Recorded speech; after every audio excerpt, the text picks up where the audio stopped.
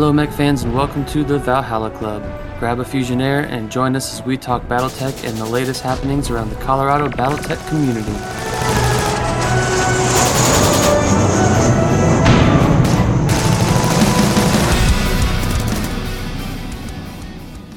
All right, folks, welcome to the Valhalla Club.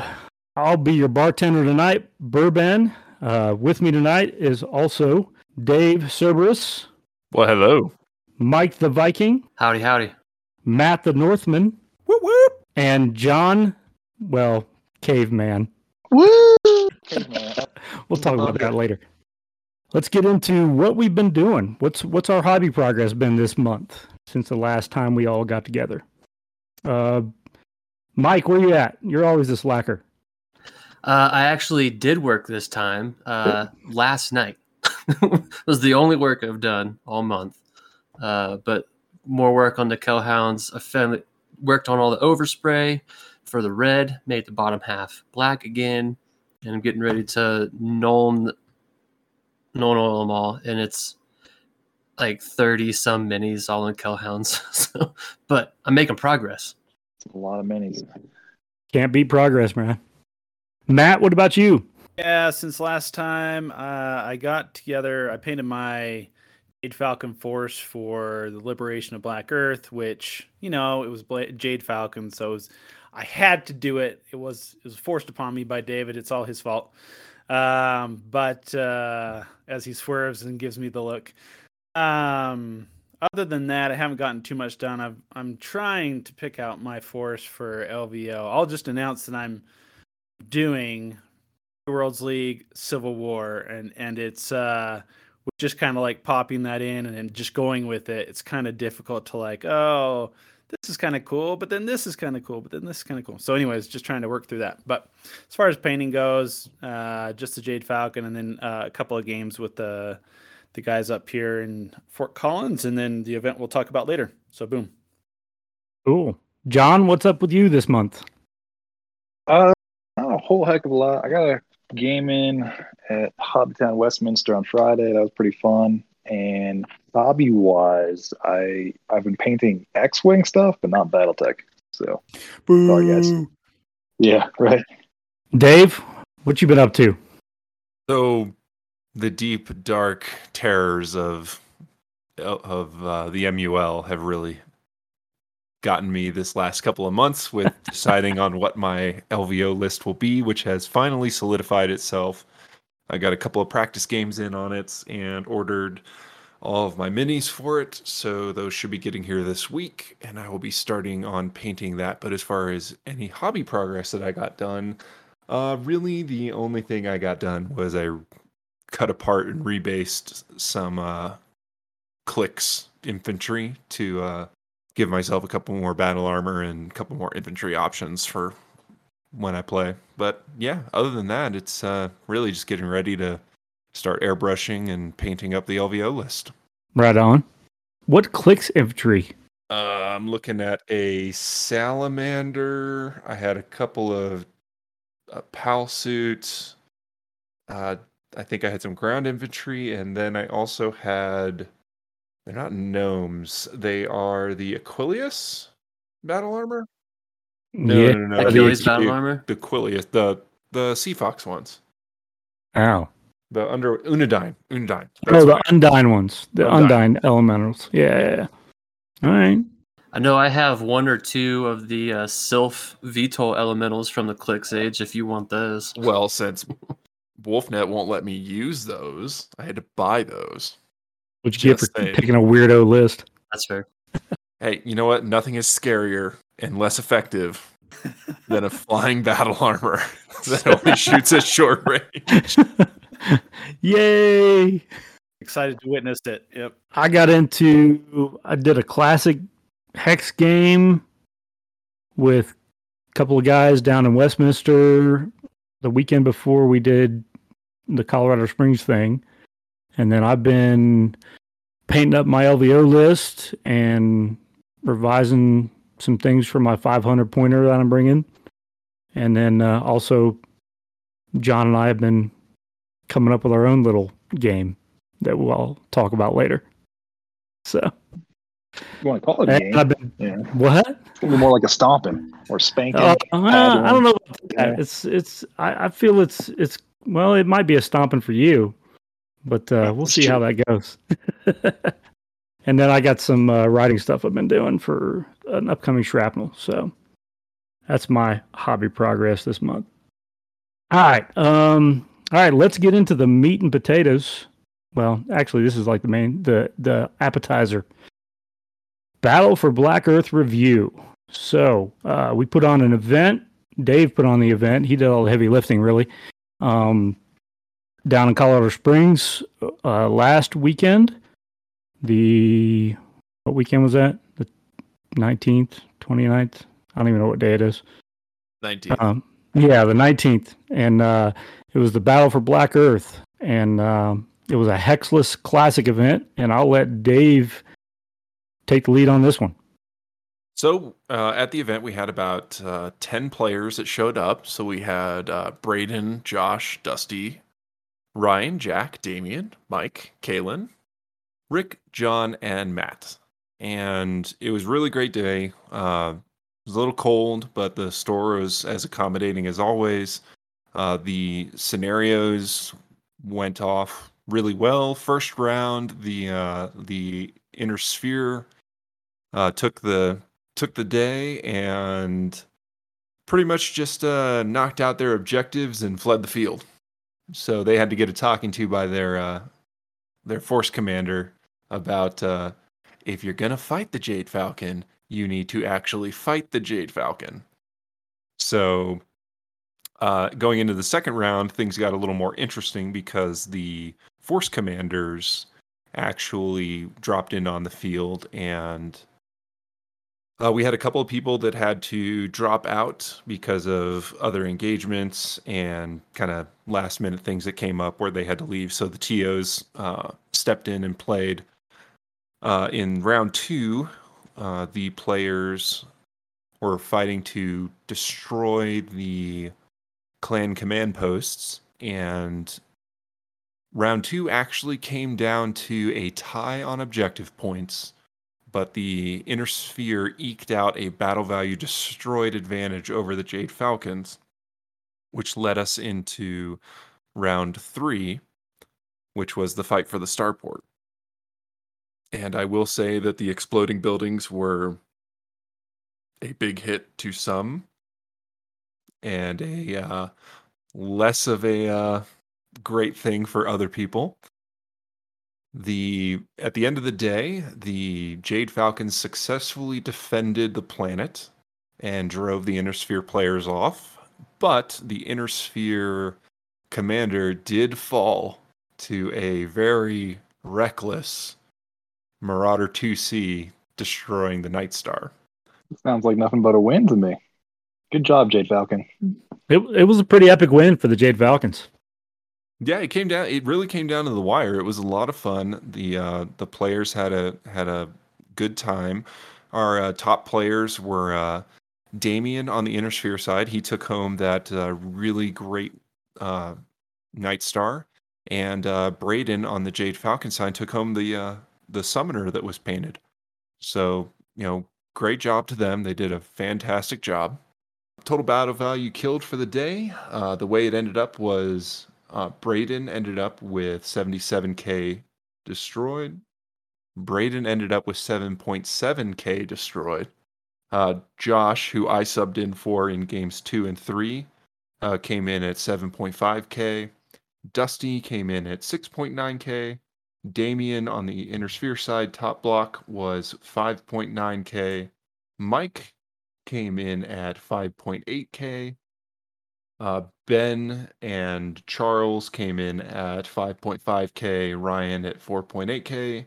Kaylin at 4.2k. Jack at 4.1k. Rick at 3.4. John G at 2.2. And Matt coming up at the rear with 1.3k killed. I have an explanation. I'll leave it till later. Okay. It's almost 1.4. It's almost. So some of the funny stories from the table side that came out was I was in round 3. I was playing against Damien. and I was subbing in for Josh, and Josh handed me a list that had a Rifleman 2C and a Marauder 2C, and I just decided to go straight after the clan commander who Ben so graciously dropped on our table. The dice, bro. The dice said it was going to your table. Well, what ended up happening to Damien was Damien unfortunately put a third of his force in between two explosive buildings, and I took advantage of that. And I destroyed one of his demolishers, crippled another one of his mechs, and he got some pretty good shots on my Rifleman 2C, who then failed his piloting check, fell over. The next round, tried to get up, fell over again, knocked himself out, and then I went straight into close range with the Night Star with the Marauder 2C and unloaded everything.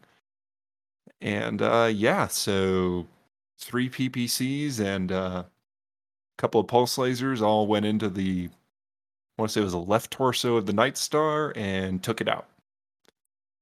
On the table next to me was Rick, and Rick, I'm sorry, but we're going to tell this story. Oh, Your TSM mech. The pain. Your TSM mech suffered a critical failure of its TSM, locked up its hip, fell over, and I think one of you guys know more about what happened exactly to that mech. But yeah, I think I caught more of it because we had to look up some rules on it, and I believe Rick, it was his first time using TSM, and he rolled Snake Eyes, and it failed, which causes critical per leg. One critical per leg. He fell down, and then he stood up the next turn and tried to use it again the next turn after that, and failed that one as well, and gave him 2 more criticals per leg. And his heaviest, I think it was a Berserker, 100-ton, melee mech that he just couldn't move at that point, and he was like, "This is the worst experience I've ever had using a Berserker." So now what I want to hear is, what is Matt's excuse for only killing 1395 BV? So here's the deal. I learned a very great lesson in actually reading the player packet, because I went into this, kind of with the Wolfnet mindset that the objective points is what wins you the battle, right? That wins you the tourney or whatever it may be. So first battle, I went into it gung ho, got all the objective points and escaped, and there wasn't much damage. Second one, went in, I still need those objective points. So went in, got all the objective points. A lot of damage splashed around, but didn't really have anything destroyed or anything. So I go into the third one, I'm looking at the description, and this is when I finally realize, I actually have to destroy things or do some severe damage to get some BV, and this is what actually counts for the day. So I finally realized this, and then I walk up to my board, and there's Dusty. Poor Dusty. I feel bad for him because during the third game I was kind of a surly sailor, but I walk up there, and of course he gets the Jade Falcon Commander. So the BV was pretty heavily favored towards his side. Not only that, but then Bourbon was too close to my board or something, because he infected my dice, and I only hit. I was pouring shots into every mech, and nothing was hitting. I hit with about 3 to 4% of my shots. It would be like 1 or 2 per round. And I poured everything, my whole force, into a Miss Lynx for 3 turns and destroy it from short range. So I ended up in just horrible shots. So the turn that I actually was going to go for BV, didn't destroy anything, and in return was like in the round that we ended, destroyed 2 mechs, and 3 of my pilots fell down 2 times straight and blacked out. So that's how it ended. In spite of your efforts, in spite of my best efforts, I still got some BV, but yes, I ended up there. ended up there in last place, and I fully deserved it. So that was the story. I really enjoyed the event until the third game, and I was when my dice kept rolling onto ones and twos, I was not so pleased. So it was still fun overall, but I feel bad. Dusty, if you listen to this, I apologize. I generally don't get so down in the dumps, but man, I needed to. The dice did not perform well, so it was a good event, anyways. Well, to put it into context, the game 1 was 4,000 BV, game 2 was 5,400 BV, and game 3 was 6,000 BV. And each of the commanders showed up on game 2 and 3 and added a 2,600 BV advantage to whoever got them. So I felt it. The that Thor / Summoner did not miss, and it just kept peeling my armor off, and the other mechs just kept plinking in. So nothing I tried in game 3 worked. I did a charge, even hit with it, but then it just hit leg armor. I mean, I did physical. Into the rear of a mislinks, shots hitting, none hitting on the rear torso armor. I mean, it was crazy, but yeah, it was okay in the end. Well, and then once the Innersphere Commander died on Damien's table, it had a direct effect to every other Innersphere player in the event, and I felt that.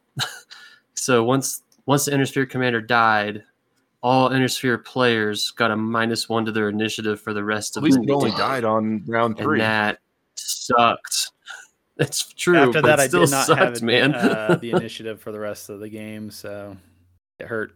Blame Damien. Damien. But it made sense from the narrative standpoint that the event was supposed to be, and I appreciated it, even though Or you it can was blame fun. me hated it for at the killing time.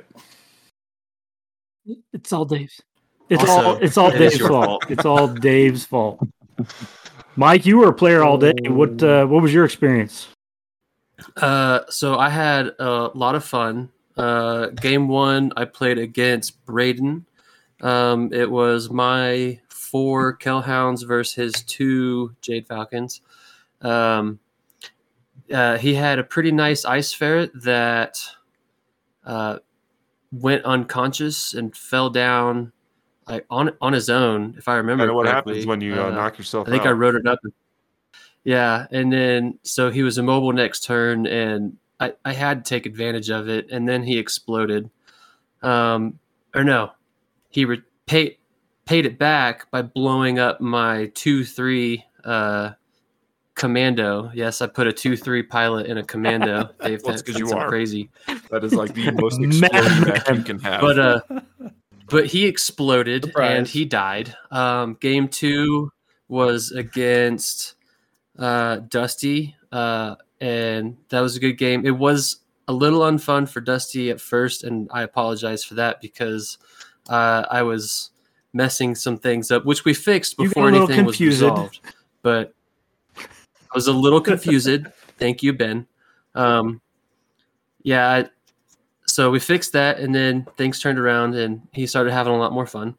And I lost another pilot in that game. I had 1 pilot death per game. And game 3 was against Charles, who also used the wonderful explodey buildings to his benefit. My wonderful bushwhacker was trying to flank around to my right, and it was about a ½ inch too close to a building. Poor fella. And it exploded because Charles shot it, and that pilot died too. He took two head hits, right? Yeah. He took 2 head hits, yeah, and one of them was a cockpit hit on the critical roll. Yeah, and then ammo exploded, which was 2 more hits, so that put him at 6. He's dead. And then at game 3, I was doomed from the get-go because my AC-20 on the Avatar missed the Piranha, and then the Piranha took out crippled my, what was it? What did I have? It was a light, it was fast, it was jumpy. Spider. There we go.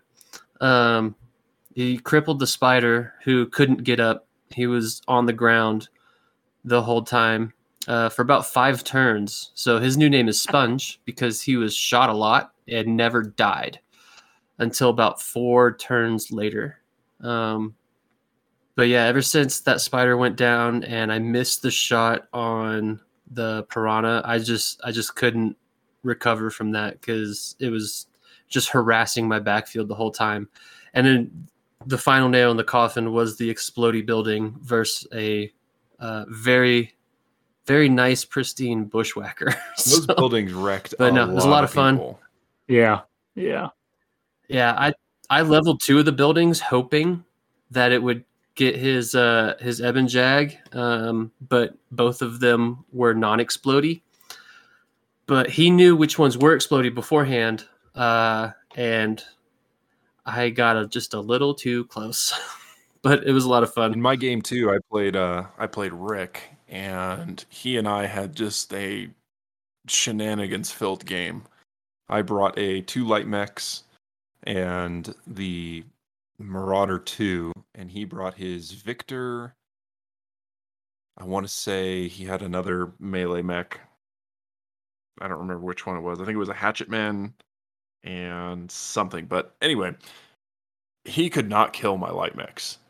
They were in just this scrum right behind a 2-story building, and just punching and kicking and everything, and nobody was dying. And then I got a very lucky shot on his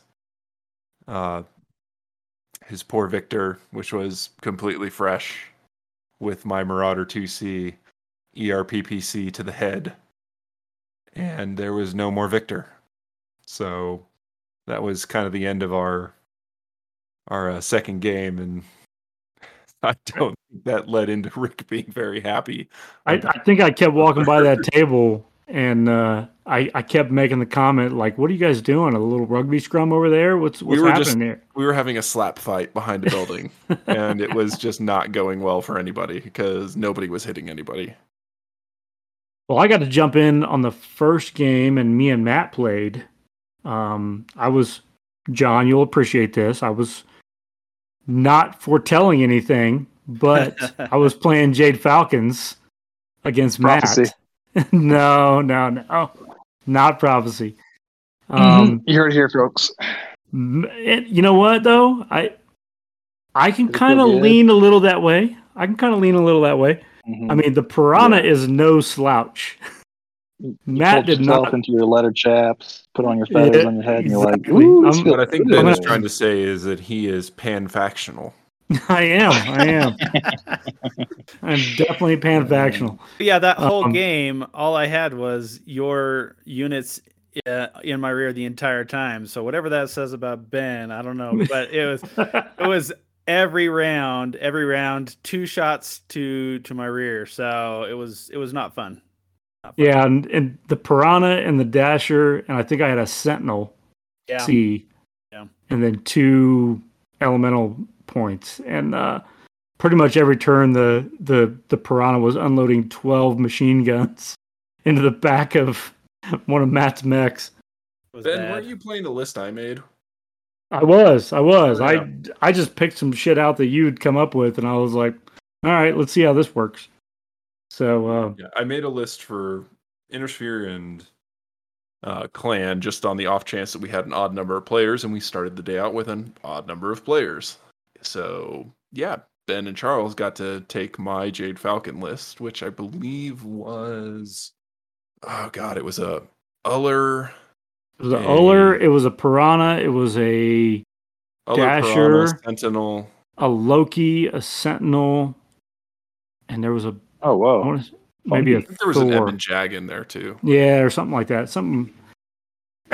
But you had limits on what battle value you could take per scenario or per iteration or round or whatever, So. Yeah, I took Mike's advice when I built that list, and I built it with 4,000 and then 5,400, and then fit in whatever I could at the end. Yeah.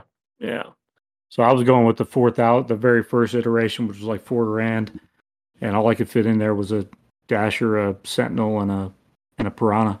and It was 2 enough. elementals. It was enough. There was no more needed. But to Matt's credit, he focused directly on the objectives, and pretty much by like turn 3, he had won the game. And I was like, well, I'm just going to do as much damage as I can right now, just to make your life difficult for the rest of the day. As my Zeus like limps slowly back to my side of the board, yeah. Without his ER large laser and his Uh, something else had an ACE or something like that. It didn't make it. it helps when you shoot him in the back. That's how it works. That's how it goes. A big thank you goes out to Inconceivable Games for hosting us. They also worked with me to get about 2/3 of the prize support. And also to a big shout out goes to Derek over at Aries Games and Miniatures, because he sent us a couple of force packs and dice that we were able to hand out as prizes. So, big thank you to both of them. You made the event what it was, and it was a lot of fun, and everybody had a great time. So for you guys that haven't played a lot of Classic, especially on the Hexel side, what were your thoughts, Mike, Matt, whoever wants to jump in? I think it just reminded me that in my mind, Classic is more about luck. It's all those headshots and hits or not hits. Man, it sure seems more swingy. Like as far as things, because even if you do hit, then the ability to hit somewhere where it actually matters, it's still, you can get a lot of shots where it hits leg armor and the leg armor never gets removed enough to actually do anything, versus hitting basically with Alpha Strike, you're hitting a center torso every time. So yeah, it just reminded me of that. Like it was fun because I got more into the nitty gritty. I still like Classic quite a bit because of that, because you get into the nitty gritty. But man, when it swung against me, I was displeased. But yeah, I liked it. As an Alpha Strike player, I like Hexless Classic a lot because it allows us to kind of get that good crossover between Alpha Strike and Classic. You get the cool 3D board. You're using all the rules of Classic. The only thing that I would say is a downside to Hexless Classic is you need to have a bigger board. The boards we played on were a little too small. Everyone was pretty much in long range from the get-go, so there wasn't a lot of maneuvering that we could do. So there wasn't a lot of tactics. It was pretty much go at the other guy, kill them. So if I could do it again, I would want to make the boards bigger so that it was a little bit more of a challenge. Yeah, the only tactics I could really do were basically terrain-based. If there was a level 2 heal, then I could use that. But otherwise, it wasn't like I could use my different ranges, and really bracket enemy units with those ranges. It was more like, if I need to get even closer, I can hide behind this hill, but that's about it. Yeah. Mike, what about you? I know you guys have heard me say it a few times, so some of you might be annoyed of it at this point. But no, I've always liked both Classic and Alpha Strike for their strengths, each one individually. I'm also a big lore nerd, so I love Classic for that, because as I'm playing it, it feels like I'm writing my own book, which is another thing that I know I've said before. But and I love the speed of Alpha Strike, so Hexless Classic definitely felt like a good marriage of the two systems. There are still some quirks that could probably be updated. Me and you talked about this briefly, but because it hasn't been touched, at least on what we have publicly, since 2006. But no, it was a lot of fun. I definitely enjoyed it. It was faster than standard Classic because you didn't have that counting hex analysis paralysis. So you got to speed up the game a little bit that way, but you still had a full record sheet, which was a lot of fun. Hence my new sponge spider. Unfortunately, it doesn't look like we're going to get an update from listening to Ray's comments on the WolfNet podcast that the miniature rules are not on the table right now for what they're planning to update. So hopefully sometime in the future, maybe they'll take that up as a project. Was that from the episode or on the server? From the episode. That was Cubby. not. Oh, it was Cubby? Yeah, it was Cubby. Yeah. Oh, Yeah. my bad. Which is not a horrible thing. I mean, I know from conversations that have happened that there are things being looked at as far as the core Total Warfare rules, but it's something that's on the table right now, but not necessarily anything decided anywhere close to being determined yet. So it's a lot of discussions. Anything else from the Battle for Black Earth? Had fun. I sucked. It was cool. Yeah, going back to the need for a bigger map. So I used Megamech to print all my sheets out with already having the inch conversions. And just for example, an LRM-20 has a max long range of 42 inches, and a Gauss rifle has a max long range of 44 so even when we inches, started so. the day, everybody was already in long range. So Well, Mike did learn A lot the of difference medium. between indirect fire, Arrow 4, and Artemis 4.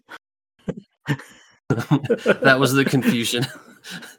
Because I just saw the A and 4 and was like, Arrow 4. But it was I definitely remember Artemis. Dusty was So like, wait, what? This game just got horrible. I don't want to play this anymore. he was super demoralized. Yeah, because I thought I was going to use semi-guided ammo with tag, and then I came to realize, for one, there's a BV increase there, which I didn't know about. But two, my unit had Artemis, so if it has Artemis, you can only use Artemis ammo, and that's what caused the confusion. Because when we were reading through the rules for tag and semi-guided munitions, he was like, it ignores how much, all of the modifiers. He's like, well, this game just got super unfun, and I apologize for that. You apologized, I messed and up. then you said, "Oh We wait, fixed it's it." Arrow 4." And then we were both like, what? Or you and him. Yeah. And then it was like, oh no, it's Artemis. So I'm sorry. But we fixed it before any damage was resolved or before a shot was even fired. But There was about my 5 bad, or 10 bro. minutes of Dusty going, I don't want to play this game anymore. This is terrible.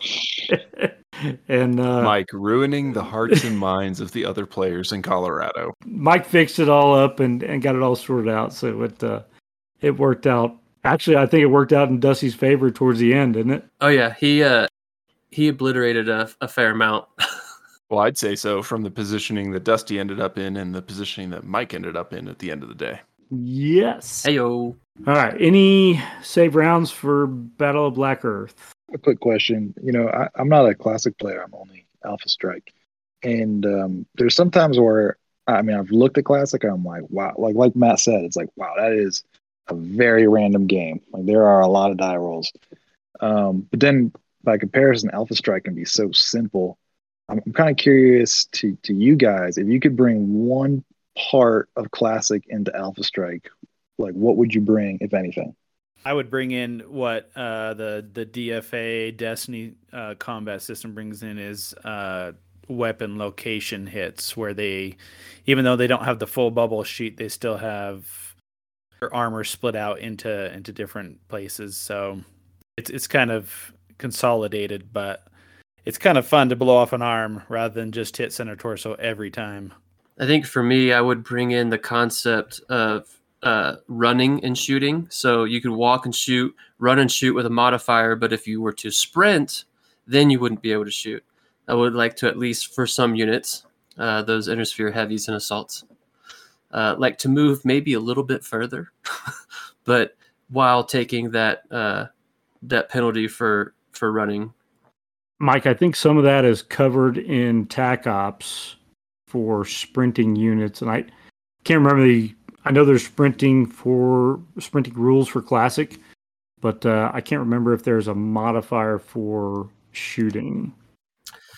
Yeah, I do remember somebody had mentioned that it's in like the advanced rules, or it's in TAC Ops, but porting something from classic to Alpha Strike. Because in Alpha Strike, it's either you stand still, you walk, or you ran. And if you ran, you can't do shit. So I would have liked to, if it were me, probably. So like you've got your walk, and that's your standard, and then running would give you say a +1, whereas jumping gives you a +2 to shoot. So if you were to run, that it'll give you a +1 for shooting, and it's not as far. So maybe like a 1.25, your standard move, because a sprint is 1.5 times your standard move. But that's probably what I would pull over from Classic, is the ability to move a little further at a cost to shoot out, but still be able to shoot. Yeah. You know. Dave, what about you? I think kind of in line with what Mike says. I think being able to sprint and shoot would be good and bad for moving it over from Classic to Alpha Strike. But there's differences that I really like between the two systems, and I appreciate the fact that they are different. So, I mean, I kind of like them the way they are. I don't think that there is a specific thing that I would want to be brought over from Classic to Alpha Strike or vice versa. I do agree with Matt. I think it would be fun to have a little bit more thematic situations in Alpha Strike where you lose an arm or you lose a leg instead of a motive hit or a critical hit. But I also understand the need for simplicity in Alpha Strike when you're playing with large numbers of units. Fair. Yeah, That's totally fair. get that. I mean, me personally, as a longtime Classic guy, I'd like to see more of the ammo explosion effects ported over to Alpha Strike. You know, because as some of us have seen, ammo explosions in Classic are really bad. Devastating. And in Alpha Strike, it's kind of like you get an ammo explosion on a crit chart and your mech's dead, you know, as opposed to in Classic, you've still got something left sometimes, you know, depending on what you're playing. Well, you do if you have case, or if you don't have case, you're dead. But if you have case, I mean, you only take an extra point of damage. So, I mean, it's right. not too bad. So Maybe if in Alpha Strike, if you took a case hit or an ammo explosion and you have case, maybe you also take a weapon hit critical at the same time to make the ammo explosion more damaging. Right. Yeah, because you're losing the whole ammo. You're for losing the weapons whole or something. section. Yeah. mhm. Well, cool. Yeah, I appreciate your guys' insight. I mean, y'all have been playing longer than myself, and it's always interesting to hear what other people want. All right. Cool. Good question. Anything else from Battle of Black Earth? Nothing heard. All right. Let's get into the main course. Developing and running scenarios. So we talked a lot about last episode about developing campaigns. I think this episode we were going to focus on trying to develop scenario concepts, the standard scenario concepts that are in your campaign ops, that are in Total Warfare, that are in, you know, TAC Ops or the Alpha Strike Commanders Edition, and also some of the non-standard stuff that you can come up with. So personally, I like homebrewed scenarios. I think it allows for a level of creativity that the kind of stock scenarios don't give you when they establish your left and right limits, or if you're playing on a specific timeline or a specific unit within the timeline. You're limited on where you can and can't go with the story. With the homebrewed campaigns, you get that flexibility that really allows you to explore creatively what you want to do as a GM or as a group of players. You're not stuck in the canon timeline of, you know, what you are and are not allowed to do. So for me, that is kind of the cream of the crop for scenarios and campaign play. Now, granted, you know, it means you have to be willing to put in that effort and time to create that scenario for your players. And sometimes it works, sometimes it doesn't. But it's nice to be able to kind of write your own story. So what is your favorite type of scenario, Dave?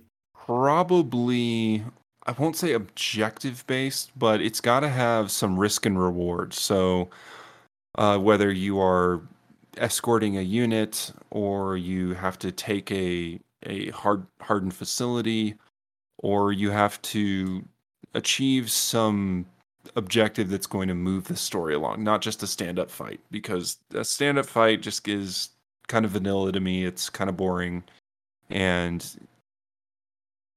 you need to have skin in the game. You need to have a reason of why you're fighting and why you're there. Nice. Last episode, we talked quite a bit about campaign development, like Ben stated, and we just wanted to kind of go into the bits and pieces of campaigns, which are the scenarios that you actually play.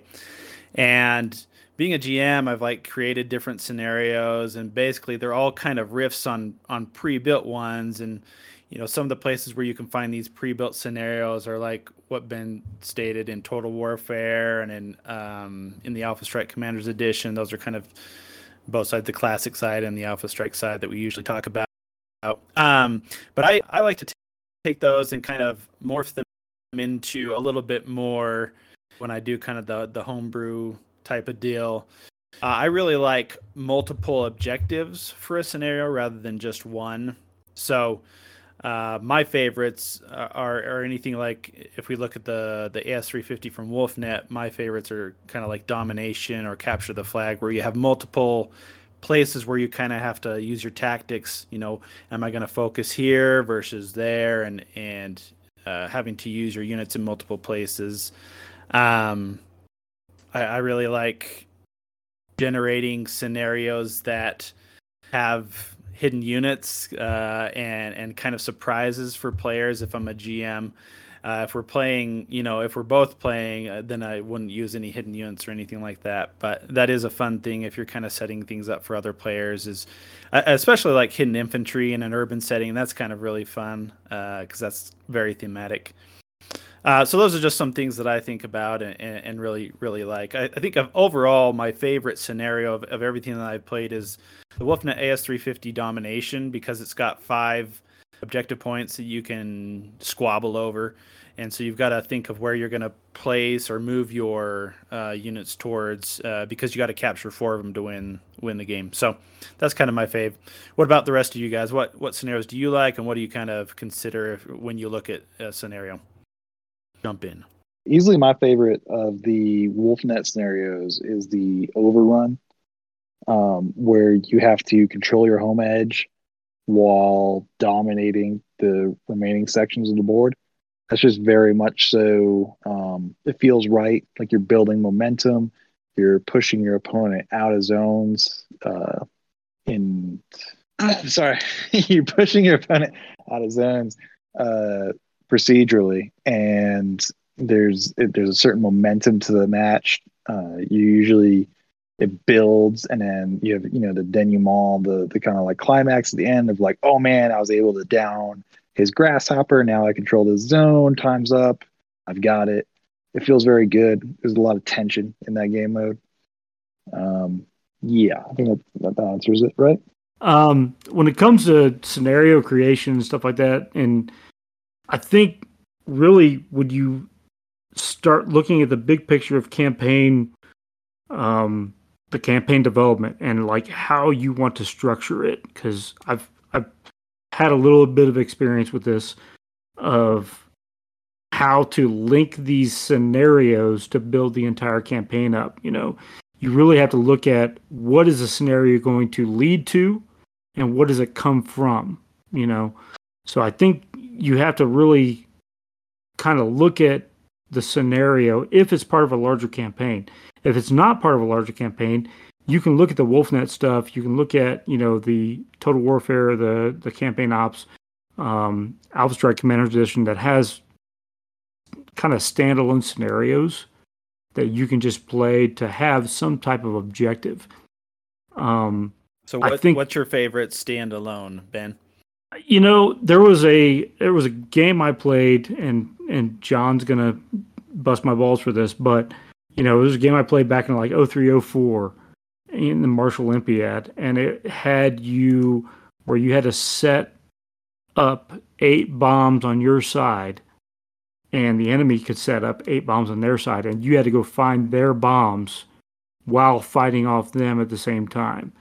It was a very interesting scenario because you had to kind of play it out as far as you had to have a blocking force or a force that could contain the enemy while you had other units on your side trying to find these freaking bombs everywhere. It added a dimension to the gameplay that you don't normally get in your everyday Total Warfare campaign ops type scenarios, Yeah, that sounds kind of like Hold the Line, that where you had 3 points where you had to defend while attacking your opponent's 3. Does that sound right to you? Yeah, it's pretty close to that. I'm trying not to plug WolfNet as much as I normally do. But now we need to rally behind one tournament system. I'm with you. I feel like there's going to be a tournament system that's going to show up here sooner or later. So there's a lot of.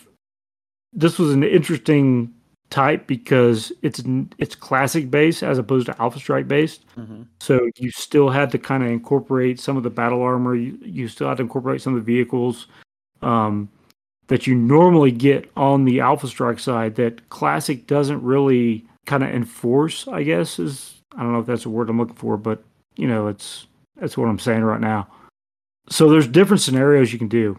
Absolutely. And it's really what you come up with either as a standalone or as a linking type scenario to build your campaign on. Yeah, Mike, what about yourself? Standalone, campaign, either or? What suits your fancy? Well, so far my experience in this realm of gaming, aside from the standard stand-up fight, is still relatively limited. Outside of the WolfNet side, I've played a handful of the DFA wargaming scenarios with Alex. We did one a few weeks back, but I just really like scenarios that are more objective based instead of just the stand-up fight, which is technically a scenario, but scenarios that are objective based and of late I've definitely enjoyed, especially with this Black Earth event. It really threw on a whole new tactical level of like unit management with like you can't let everyone die. So now you've got to think about so that narrative focus or with just moving not necessarily standalone scenarios, but actually built into the campaign. I'm starting to like that a lot more because it adds a lot more strategy to it. And my whole life, all I've ever loved is strategy games. So it's a lot of fun, and I'm slowly getting more into it. And but yeah, I like scenarios built into a campaign that are objective based. Yeah, that's me. And you put down a note that I thought was interesting, as far as optional rules and where to kind of limit those. What are your thoughts on that? No, that was me. That was me. Did I do that? Me. Mike, your thoughts? No. Yeah. I mean, when it comes to scenario stuff, I always like adding at least one optional rule that a lot of people really don't play with. Like even if it's a terrain type rule, like, hey, we're gonna for this scenario, everything is under tundra. So you have to look at the tundra rules and figure out, okay, that adds some mobility issues for classic, that adds some mobility issues for Alpha Strike, that also adds some bonuses to firing and overheating, or is it a case of optional rules for like 0G? What does that do for a mech in its movement phase? What does it do for its firing phase? What does it do for, the different variations that happen there? So I always like adding at least one optional rule for a scenario to kind of get players to start thinking about the wider scope that's out there, Yeah, I like incorporating optional rules too. Mike? Yeah, I see. Yeah. No, so the game I played the other day with Alex, we included the formation bonuses, which is slowly, I think, somewhat catching on here in Colorado. He's not a big fan of it, but I mean, to each their own, you know.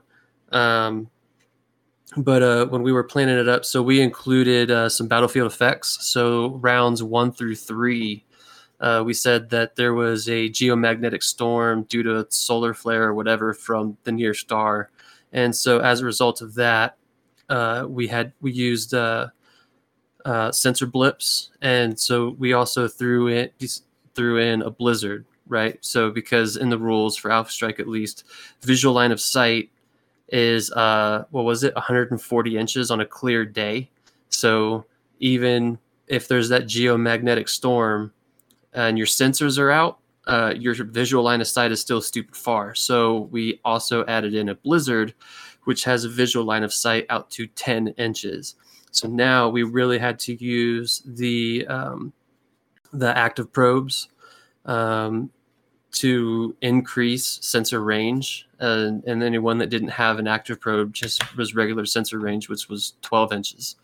And that was a lot of fun, not being able to know immediately what your enemy has on the other side of the board. All you see is that sensor blip, and all you can really see and discern from it is the TMM die. So if it's a 4, obviously it's like, okay, that's a super fast guy. So in Alpha Strike, the more you play, the more you know the units. When you see that TMM die, you get a general understanding of what its general movement profile is. Whereas if you were using sensor blips in, say, Classic, you would have no idea because your TMM is based on how far you move. So you lose a little bit of that into Alpha Strike, but you lose a little bit of everything from Classic into Alpha Strike. But it was still a lot of fun. We were going to use some battlefield support points and throw in some offboard arties, some minefields, this, that, and the other, but we didn't actually get around to doing it. But yeah, it was a lot of fun just throwing in more unused and not commonly used optional rules. So big fan. I really like how you optional mentioned rules. the blip counters, Mike. I think one of the funner, or the more fun, that's not a word, funner. The more fun. Go with it. I don't know what it is, but the scenario that I really liked, we used blip counters with concealing unit data in Alpha Strike, which I think is really cool because usually in our pickup games, you know, you can just look over, you'll ask like, oh, how much more armor does this guy have? And that really changes like what you're going to do for the round. But when we played most of the scenarios in this Bloodwind campaign up here in Fort Collins recently, and most of those with blips, at least at the beginning of the scenario, and then with concealing unit data where you don't share data, you just have to go on what you think they are. Even though they may find out what they are, they still may not know the variant, so they may not know how much armor or what weapons or whatever it may be. But it's really fun because then it's much more realistic. Like, you know, realistically, you're not going to have like, oh, it has, you know, five more armor left, so I know to fire at it with just this many shots. And so I really like the blips and the concealing unit data thing. Yeah, we had talked about using the concealed record sheets, which forces you as a tactical commander, right, to remember how much damage I've actually inflicted. And we had talked about it, somewhat agreed to it, but in our old practiced Alpha Strike ways of constantly asking how much does that guy have left? Okay, thanks. Now I'm going to obliterate it. So we said we were going to do it, but then we ended up not doing it because we're just so much stuck in our ways of, hey, you know, how much has he got left? How about him? How about him? Okay, I'm just going to focus here, which is all well and cool, and you know, especially from a tournament aspect where you want games to be as fast as possible. But if you are going in a campaign and scenario based, highly recommend concealed record sheets, because if you are going for that narrative focus, it does force you to pay the fuck attention to what you are shooting and how much damage you've actually done. So it adds a lot more. Also, like you were mentioning, like it actually gives a reason to have all these recon, like recon and the other like Beagle Active Probe and all those other things. So I really think it allows you to have more units because you'll want to use these other ones with sensors and stuff. It's really cool. And they even say in those optional rules that the active probes, like if you're within sensor range, you are allowed to ask your opponent, if you're using concealed record sheets and concealed unit data, hey, like what's left on that unit, but you'd have to be within the sensor range. And they don't have to tell you if you are outside of that sensor range. And then if you're inside that sensor range, you could ask, hey, like, how far does this unit move? And they could, tell you that, but they don't have to tell you everything that's on the sheet. And that's one of the things too, like, a lot of folks play either in store with their standard, hey, this is the day scenario kind of thing, or they play on Megamech. And probably one of my most enjoyable campaigns or scenarios is using double blind. Megamech has a problem with doing double blind because I guess especially against the bot, where the double blind is basically where you don't know where your other player's moving at, and you've got to just kind of really fine-tune your tactics ability and be able to remember, like Mike was saying, about how much damage you've done. The active probes come into play. The sensor blips that people talk about, like Matt used in his last Bloodwind campaign. A lot of that comes into play in a double blind scenario. The issue with double blind is it's very GM intensive, because the GM basically has to run one player on one set of maps and run another player on another set of maps. And once they encounter each other, then you can kind of really start to play the game. I like double blind really a lot, just because it gives you that tactical, like, what is the other guy going to do without being able to see what he's actually doing kind of thing. The sensor blip piece of it is kind of a double blind kind of light, because you don't know what you're getting into. There's things out there, but you're not quite sure what they are. So how many of you have really ever dealt with double blind before? I haven't done it with strict double blind, but the blips that we used were you would basically know the class of the mech. So we had different blips for light, medium, heavy, and assaults, and so that is the limit of the information that you would get. So we wouldn't even put out like TMM dice or anything like that. That would all be calculated for. We would put out TMM dice, but that was it, just to help calculations in combat, but no other information was given. So we used blips, and that was with each class, and that was it. I haven't used double blind, but thinking back on it, like if you were using sensor blips again, if they're not, so we were also using weight class specific blips in the future, I would probably say don't do that, because that again adds in more of the blindness of it. If you're not even within sensor range, how would your sensors know if it's a medium class? You know what I mean? And then on from there, if you're not in range or sensor range or visual range, then put something down annotating that it has moved, but don't actually show the TMM. Because if a TMM 1 comes out, I know, especially, I can narrow it down based on general understanding. Like, so if it's a TMM 1 and my enemy is playing clan, I'm going to know that is a big dude. You know what I mean? And avoid that, or line up some good avenues on that. I'm interested that Baltec took the choice to give blips an identifier based on their TMM instead of their size. That's surprising to me. But my experience with double blinds, I don't have any in BattleTech, but I do have some with naval wargaming. So like Imperial Japanese Navy versus USN in like 1940, whatever. And what's really fun there is that, because it's the ocean. There's no terrain features really, except for weather, like squalls. You just have a giant blue mat, and it's up to the GM, once you have spotted someone, the two tables may not even be touching. They might be so far away. It's like thousands and thousands of meters. But no BattleTech experience with double blind. No, just naval wargaming. All right.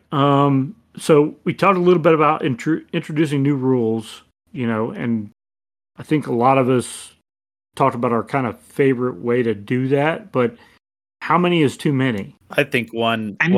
Yeah, go ahead, John. Anytime you add complexity to a game, you need to be asking yourself the question, okay, how much more fun is this going to add to the game? And if you're reached a point where the complexity is greater than the fun, then you need to pare it back.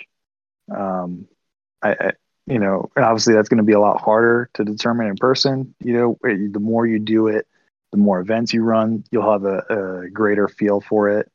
And it's really up to you as the GM to kind of gauge your player interest, because some players are just going to be alpha strike players that just kind of want to get it done. I only have so much time away. And then you have some players that come from the classic side, and it's like, they're okay to sit down for 6 hours. So you need to gauge your audience, and you need to have kind of a analysis of, okay, I'm adding this amount of complexity, but how much fun am I adding? And you need to kind of, if not achieve a perfect balance, at least be within a margin of error, if that makes sense. Yeah, absolutely. Yeah, I think so. My game with Alex, it was a one-off. It wasn't a campaign or anything. It was a one-off scenario. But I think I was a little too excited about my fancy new map with its grid lines. Thank you, Matt's by Aries. Matt's by Mars. Oops, I went Roman. Yeah, that's all good. Same job. But when we were coordinating it beforehand, planning out like, hey, what all do we want to use? I think I went a little too heavy into it, because we were like, I was like, yeah, let's use BSPs, let's use like all of these optional rules, and then we ended up only using. We ended up forgetting entirely about the BSPs, and we ended up only adding in the blip and the weather effects and sensor range. So I guess technically 3, probably 2 to 3 if they're closely connected. So like the sensors and the battlefield weather effects, those kind of went hand in hand. So that was easy to do. But I would probably say no more than 2, 3 if they're connected together. Because I tried to go way too heavy into it, and yeah, we ended up just not the other ones, Totally. I mean, if you forget a rule, that's a pretty good indicator that maybe, you need to take a hard look at it. Is it worth including? Yeah, it was too much at once. But yeah. And since we said there was a blizzard, the blizzard lasted for the first 3 turns, and because of the in the book, a blizzard adds a +1, or not a blizzard, light and heavy snow, I think it was, adds a +1 to shoot. So for those first 3 turns, everyone had an additional +1 for the weather, and then it went away on turn 4. But yeah, it was a lot of fun.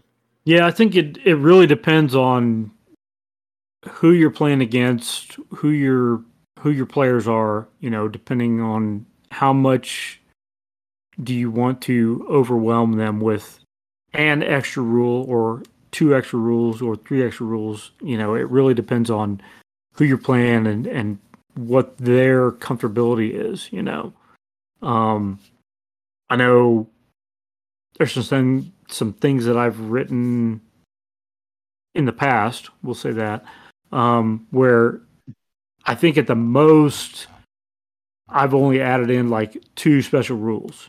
Like, hey, you can play with these if you want, kind of thing, where it's like, hey, let's get into hold down and cliffs, or let's get into gravel piles, force withdrawal kind of stuff.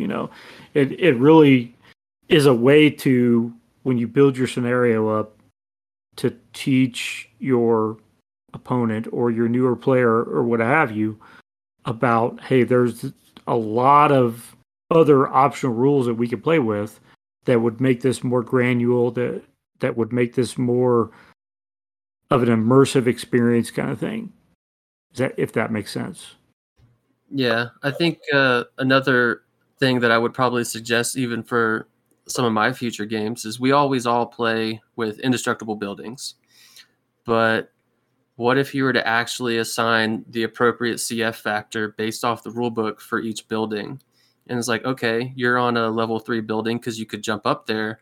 What if I shot it out from under you? Right now you've got that fall damage, because you can do that in Alpha Strike too. It's just we never generally do because that adds time. But if you're looking for a somewhat crunchier Alpha Strike experience, especially if you're doing scenarios in a narrative-based campaign, adding in those destructible buildings that then turn into rubble and this, that, and the other, I would highly recommend that for consideration for people wanting to try this stuff out. So Ben, I'll ask the question that Dave asked last episode. So if you're the beginner, and you're coming into this and you're like, oh, what scenario should I play if I want to play something other than stand up fight? Where would you recommend they go? And maybe if there was one optional rule, what would you add in to give a little flair? I think the optional rule, I'm not going to say it's the most important. I think it would really depend on the system you're running. If you're running classic, Mike has said that buildings are a huge time sink when it comes to tracking building damage and then falling damage and all kinds of stuff. Buildings are pretty epic when it comes to dealing with extra scenarios. I think really the easiest way to kind of introduce a new player to more optional rules is just adding one different type of environmental, piece of it, whether it be gravity, whether it be heat from the sun because of whatever, how close you are to it, whether it be a glacier or tundra or mud or swamp or something like that. I think that would be the easiest way to kind of ease players into the expansion that's out there for a lot of their different optional rules. So you would that makes any sense. Yeah, you would just stick one of those environmental factors into one of like the pre-built scenarios, whether it be for Alpha Strike or in Total Warfare. You think that would be kind of a good starting point then? I think so. What do you think? No, I think it's good. And in addition to that, like in the scenarios, both in Total Warfare and the Alpha Strike Commander's Edition, there's variations as well. So you could, if you get comfortable with one type of scenario, you can throw in the variation as well as, this environmental factor. So you're learning a new option with that particular scenario, but you're also learning something that can be used broadly through all of, whether it be, through all of BattleTech type games. So I like it. Yeah, absolutely. John, what about you? Anything from the Alpha Strike side? How do you mean? Well, I mean, what would you, if you were teaching a new player, what would you want to, just as a simple add-on to a scenario, what would you want to add on? Oh, I see. It's going to sound dumb, but the biggest thing that can make a difference on a scenario, if you only have one method of changing the game, is terrain and terrain effects. Like how Mike mentioned blizzards earlier. You could say, oh man, the board is encountering a blizzard right now. All our movement is reduced. All of our line of sight is reduced. That changes the scenario immediately, and you're only changing one thing. Yeah, have you guys ever looked at like ice? how that changes movement. It's crazy. You're making it's going everywhere. Yeah, ice Right. is pretty gross. Yeah. So the two easiest ways you can change a scenario is terrain and terrain effects, including climate, and then changing what edge a player deploys from. Those are very simple and easy to implement, but will have very radical effects on gameplay, in my experience. Okay. Mike, anything? I would suggest if you're more of a classic player, if for the best way to test this stuff out and actually get a quick understanding of it down after playing through it would be added in on Megamech. Added in on Megamech, and then you can see, after the round is over, when it pulls up the splash page or whatever it's called, that shows all the roll effects, this, that, and the other. And even on the map itself, when you're trying to maneuver through rubble or this, that, and the other, it's a lot faster on Megamech, which is easier for a newer player to digest because it's on the computer. So I would probably recommend or suggest testing that stuff out, even just yourself, if you're doing ATB campaign against good old Princess. That's the easiest way to learn a lot of the optional rules for Classic is through Megamech. That's how I did it. For Alpha Strike, I think I've already mentioned a few of the ones that are really, I think, pretty easy to implement. It's just a matter of, taking that leap, whether it be destructible buildings, weather effects, and just the BSPs. I'm excited to see the Alpha Strike box set that's coming out soon with the BSP cards included in that, and see how that really starts changing local games, because now we'll all have Alpha Strike BSP cards. But yeah, those are some of the. I know you asked for one, and I gave way more than that, but those picking onesies and twosies out of those is probably the easiest place to start. So we talked a little bit about introducing new rules. Let's talk about balancing forces. Why is that important, Matt? As the resident, professional GM, why is balancing forces important? Pretty low threshold for professional there, but that's fair. Yeah, I mean, I think balancing is pretty important into, especially as a GM, but even just one-offs. I think one-offs are mostly just going to be, especially for Alpha Strike, are going to be PV based. For Total Warfare, the BB is decent about balancing, but I think in some areas it's a little bit more difficult. You have to go into it more. But I think just thinking about like producing your own scenarios and trying to balance things, I think it's just super tough. I think you got to start with a good base, like kind of the pre-built scenarios, and then just modify things slightly, rather than just like going gung-ho and modifying everything all at once. So that's what I've tried to do in the past. You take like for instance, a reconnaissance mission, the reconnaissance scenario, and maybe I add a couple more, things that they have to reconnoiter in the scenario. Maybe I'll add some hidden units, and that's where it ends. Like that's kind of the extent of it for one particular scenario. I don't want to go bonkers, but I like using the pre-builts and then modifying them to suit, especially if you're doing a campaign, to suit kind of the flavor of the campaign and where you want it to flow to. I think if you try and especially make things very uneven to kind of be more realistic, the unevenness makes it so that your objective almost never gets fulfilled. So what you think will happen almost never will happen. So I think that's kind of the danger of having things too uneven, but maybe modifying things slightly so that they're slightly uneven, but you've kind of got like surprises on both sides, advantages on both sides that kind of sort of even out. That's what I would say. Yeah. The more asymmetric you make a scenario, the more asymmetric you need to make the victory conditions as well. Or one player is going to feel like he's just getting stomped on. For sure. Right? Yeah.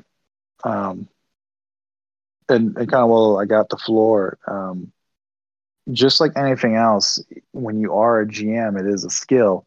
And there are going to be times when you put a scenario together and you put time into it, and it's still going to suck ass. And the people who participated are going to be like, I didn't have fun, and that's just part of it. That's, you have to have some level of persistence, because every now and then you're going to drop the ball and it's not going to be very fun. And you just have to be able to not take that personally and learn from it, and learn lessons so that you do better next time. Yeah, and John, I think you mentioned earlier, being able to read the audience, right? So as you get to know, especially like local players more, you're like, okay, I think this person would be comfortable with kind of like branching out in this particular area. Let's try this. And it's an attempt on all sides. It's not just you like, yeah, maybe you suck at GMing or whatever, developing scenarios, but you're all developing, kind of your repertoire together. Mike, I think you had something. Just kind of going on with what John was talking about, like making sure your players are having fun. Yeah, you can do your best to balance the forces from you as the GM versus the players, but at the same time, it's still a dice game. And if the GM's dice are constantly hot and the players are not, I think that's where the importance of that good old GM screen comes in to hide your dice. So yeah, you might, like, if you recognize, yeah, my players aren't having fun anymore because they are just sucking. Their dice are sucking, and they can't see your dice rolls. And that's when you as a GM start being like, oh, I missed, because they can't tell that you actually like hit. Yeah. But I think that's the importance of that GM screen as well, because not once. as a GM, I missed plenty, so it's okay. Yeah. But going on to what you're saying, I do modify things. Like when I have like reinforcements coming on, the number of reinforcements can be modified, right? So like I'm seeing like the PV swing really wild towards me, then I will hold back some reinforcements that could have come on. But yeah, I totally agree with what you're saying, Mike. Everyone wants to have fun. And I think that plays into our next question of how do we keep players engaged in the scenario? How do you, as a GM, or how do you as just another opponent, keep your player engaged? So it's not always just stand-up fight, is what you're saying? Right. Absolutely. Yeah. There's more objectives out there. Yeah. My litmus test is I ask players, okay, name your pilots, name your mech warriors, and now your goal is you're trying to get everybody home, you're trying to maintain your force. And some people take that challenge very much so personally. You're like, oh man, I got to get everybody home. And some people are very callous and they're like, Bentley and Jackson died, whatever, and it really is an effective litmus test. You very quickly divide players into, oh man, they are invested in their force, their story, or they're just trying to roll dice, they're trying to win. That's been my experience. Yeah, I think that's a pretty good start. I mean, those little things that you add in to see, like, what are they really looking for? What is your opponent really looking for? And it's totally cool if they just want to roll dice and roll dice for a couple hours and smash each other up. But I think if you have, I think one of the things you really need to have, I think John also mentioned this, is you got to have some reward for going after objectives rather than just it's an objective, right? So that is one critique I'd have for like the WolfNet set of rules is an objective is an objective. It's not like a building, it's not a base, it's not supplies, it's just an objective. And I get it because it's kind of a tournament based thing, but that's what I really like about scenarios within a mission is like you can make it more than that. You can make it, you need to get these supplies and you need to get home, or you need to find this thing and take it away so that there aren't like war crimes committed by nuclear bomb, something like that, where it becomes more than just an objective. So that's one thing I really like as well. Which is kind of similar to what Dave wrote in for the narrative that we just did, the Battle for Black Earth. Each mission had either, what was it? Mission 1 was a media team, and mission 2 was civilians trying to run away, right? And they were worth SP. And if you controlled that through the end of the game, then you got that extra SP, which could then help you repair more stuff after the round. So there, it was an optional. It was a secondary objective, sure, but it still helped you. And the more sensor towers you destroyed in game 1, the more you destroyed, the more SP you got. No. The only additional SP was the media team or the civilians. But adding a value like that, if you're using the war chest point system or SP or however, making it worthwhile so that it's actually an attractive objective and not just you need to do this because you have to. You should do this because it helps you. You know what I mean? I think a lot of the scenarios too, if you, as you're building your campaign, if you link those scenarios to where damage carries over, that's kind of a really determining factor on how you're going to fight a particular scenario. If you know that your damage is going to carry over to the next scenario, you're going to be a little bit more conservative with some of your stuff. What do you guys think on that end? No, that's a really good point, in that players who are inexperienced with campaign systems will often be more, they'll take actions that are more risky than more experienced campaign players. And then once they realize that, oh man, half my force is depleted, I'm entering scenario 3 and I've got 2 medium mechs, a crippled light, and a crippled assault mech, is like, there's no way I can win this. And you just start realizing, I'm playing the long game. For me, yes, I have to achieve the objective, but I also have to maintain a coherent force. And that it's a lesson that has to be learned. I think, a lot of people, their first campaign or two, they take casualties that make the situation unrecoverable for them. But then once you learn it, there is always that tension of, do I stick around a couple more turns and try to get this objective, or, oh man, he's really picking up more of a fight than I was expecting. I've got a crippled crusader. Do I call it here?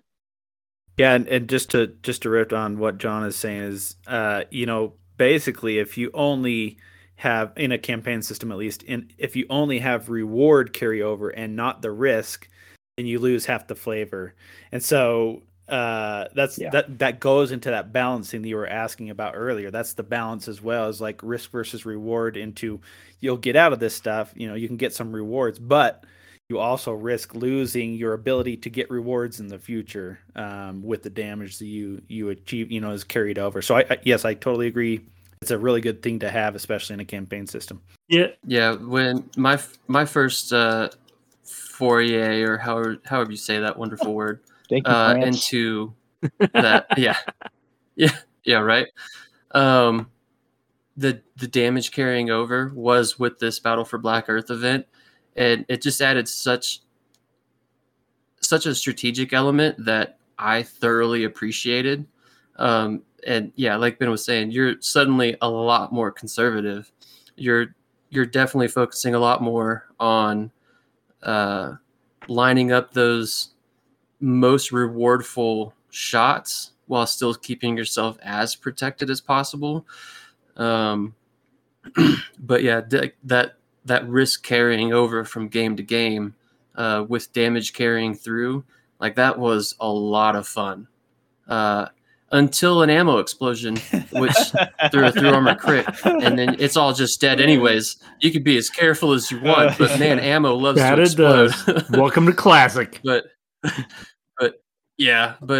it was a lot of fun. I really enjoyed it, and anyone else trying to put together a campaign, maybe try and find a way to, like Matt was saying, include that. Yeah, your reward carries through, but also keep that risk carrying through, which is damage.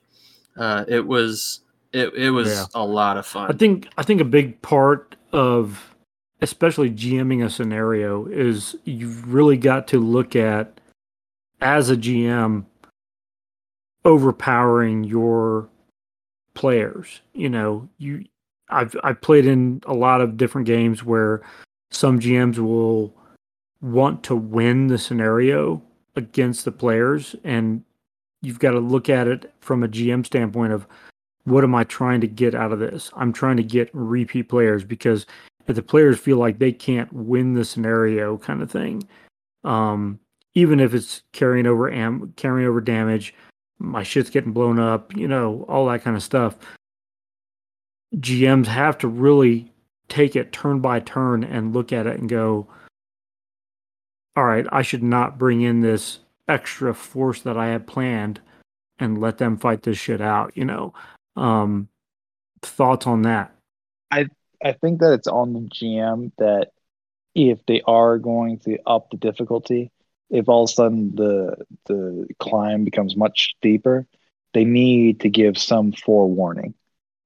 Oh, we intercepted some sort of communications. There's reinforcements inbound. Oh, our long range probes are coming up. They're getting pinged.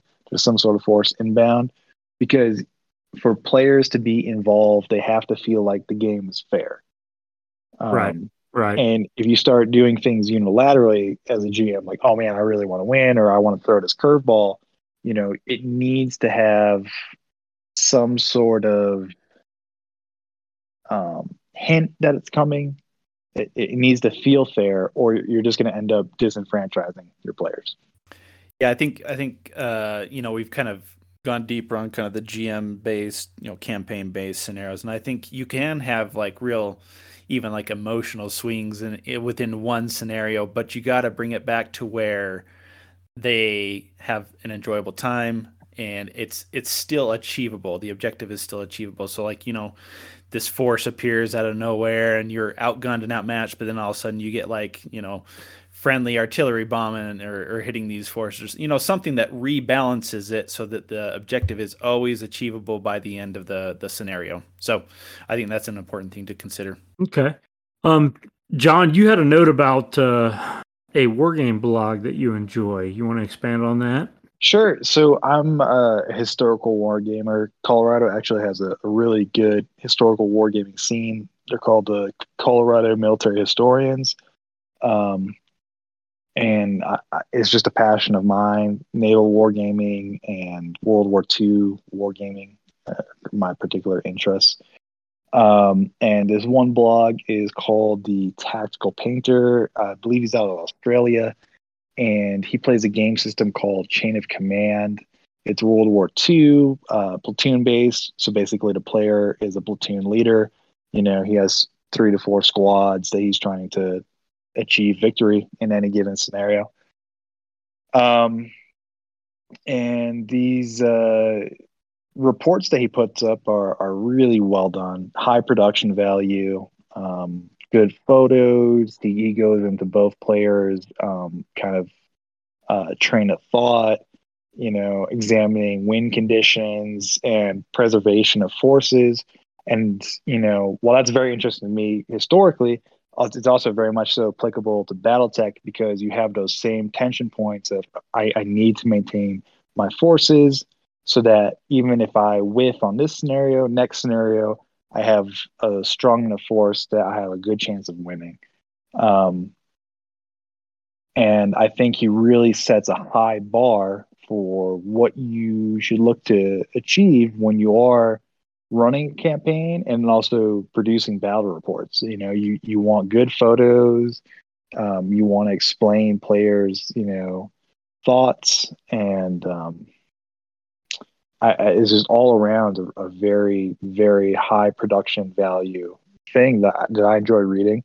And I would love to see BattleTech take on, someone kind of pick up that banner and march forward on the BattleTech front.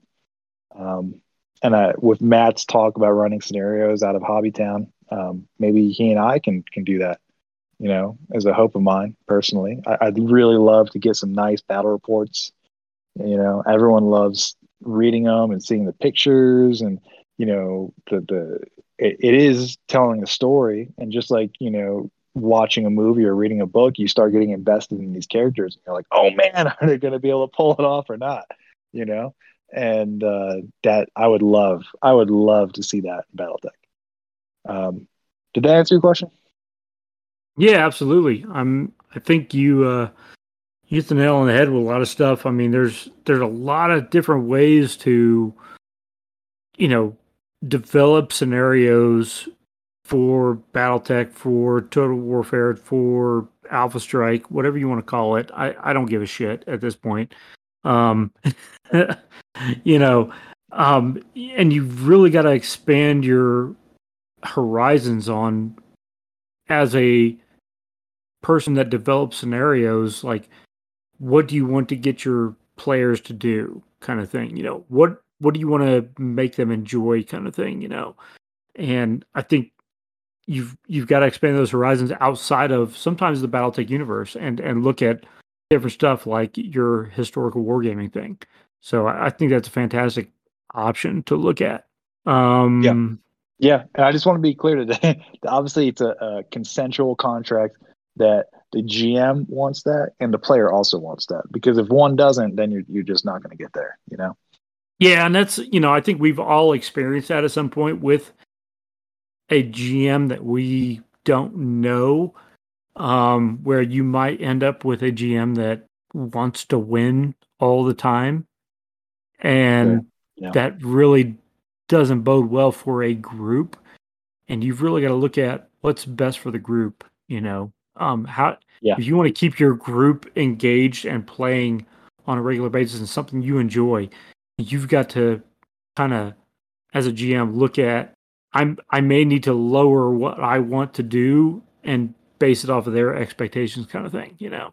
Kind of manage expectations. No, absolutely. There's a tension between the story you want to tell as a GM and the story that your players want to be told as players. Absolutely. Yeah. Anybody else got anything on that? Nothing heard. All right. Moving on. We've covered the main course of the episode. All right, and John, you're getting ready to be up here, buddy. All right, the next thing. It's lore time. It's lore time, brother. It's lore time. It's lore time. All right. So just imagine this. The year is 3151. Your hyperpulse generator doesn't work and you don't know how to read. But all of a sudden you just get into a crayon-drawn picture that shows that the wolves have conquered Earth. And you're wondering, but what about the other clan, Clan Jade Falcon? The greatest Spoiler alert! Yeah, right. So today we're going to be talking about the Jade Falcons and where they're at as of the Ilk Clan era. And again, spoiler alert, they lose. Melvina Hazen is dead. And there's only 200 Jade Falcons left on Earth. And Alec Ward says, guess what? You're going to be my new Black Watch. I hope you like it. What's that mean for the Jade Falcon occupation zone? Well, it ends up... Hope you got Tamar Rising open. That's right. I hope you have Tamar Rising open. It ends up that the Jade Falcons that remain in the occupation zone split into 3 separate entities. You have the Alina Mercantile League. They call themselves the Jade Falcons. And then a abortive state that is absorbed by the Hell Horses almost immediately. They don't have a very long life, sadly. So the 2 key players are the... And what is also this Malthus Confederation? Because isn't Malthus a Jade Falcon name? Blood name? It is, but in the Inner Sphere, it's associated with a criminal element. We don't really like to talk about it. It's kind of a stain on the name. Of course. Fair enough. Yeah, and frankly, I'm offended Falcons. you would even bring it up. It's kind of outrageous. But it's on the map. Oh my god, fucking Jade Falcons, man. Yeah. Well, the Jade Falcons are the Yankees of bad guys. I like to say. Oh, you just hate to see them win, really. Anyway. Anyway, you end up with 2 states. You end up with the Alina Mercantile League and the Jade Falcons based out of Sudantan. Sudantan? I don't know. Under G.E. Christie. Chistu. G.E. Chistu. Oh my gosh. The two have a brief communication. Alina Mercantile League being headed by the Merchant Factor, and G. Christu obviously being the Warrior cast. It's very short talks. It's to the extent of, oh, you're not run by the Warrior cast, then you're wrong, and that's about it. It is interesting though. The Alina's Mercantile League have access to some very kind of unique mix of units. They hire a lot of mercs, which is, usually considered Dazgrub by the clanners. And then you have the more traditional side led by Chistu. But because of circumstances out of their control, both are forced to kind of adapt to the difficulties of the time. They don't have a very reliable source of recruits or machinery. So they kind of they really scratch things together to get by, and you end up with some very tenacious kind of they're still clans, but for clans unorthodox organizations, and it's a lot of fun. If you can get invested in some minor players that you're okay with, that maybe in 20 years they get absorbed by some great power or some house, I think it's a lot of fun.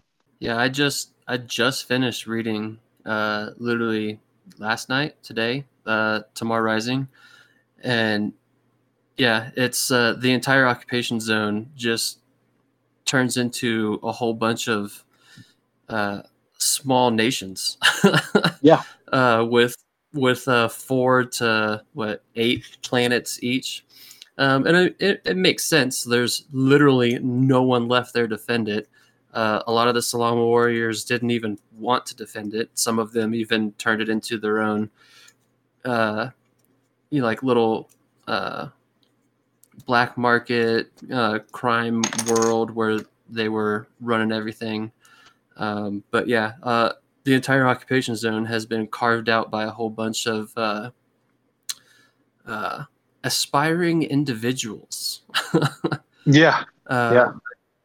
Well, but yeah, definitely recommend giving Tomorrow Rising, if you haven't already, a read. I know I'm way behind, having just read it, and it's been out for a hot minute.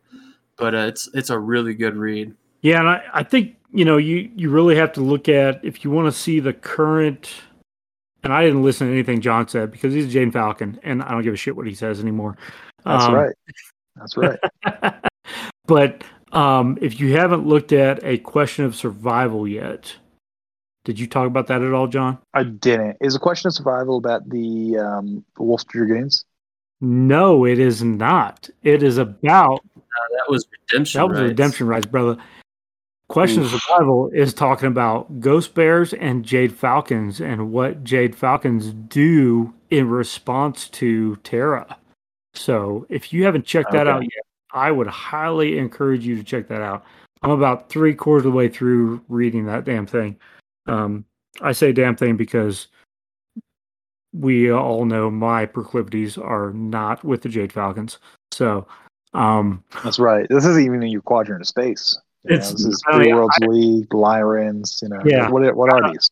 I don't give a shit about any of that stuff. So yeah, Question of Survival talks about G.U. Chistu and what he does in response to the loss of contact with Malvine Hazen. So definitely check that out and see what happens.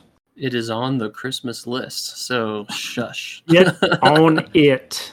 Get on it. Yeah. And celebrate too. You still get to be a bad guy as a Jade Falcon, but you get to stop being psychopathically bad underneath Malvina Hazen.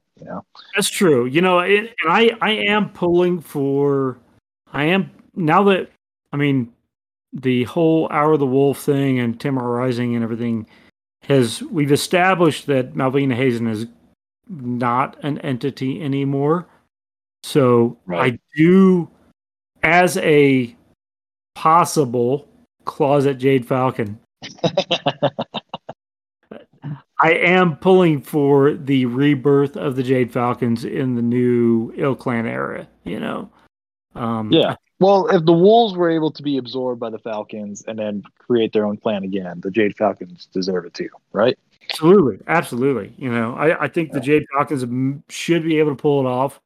I haven't gotten to the end of A Question of Survival yet. That's more of lackadaisical on my part.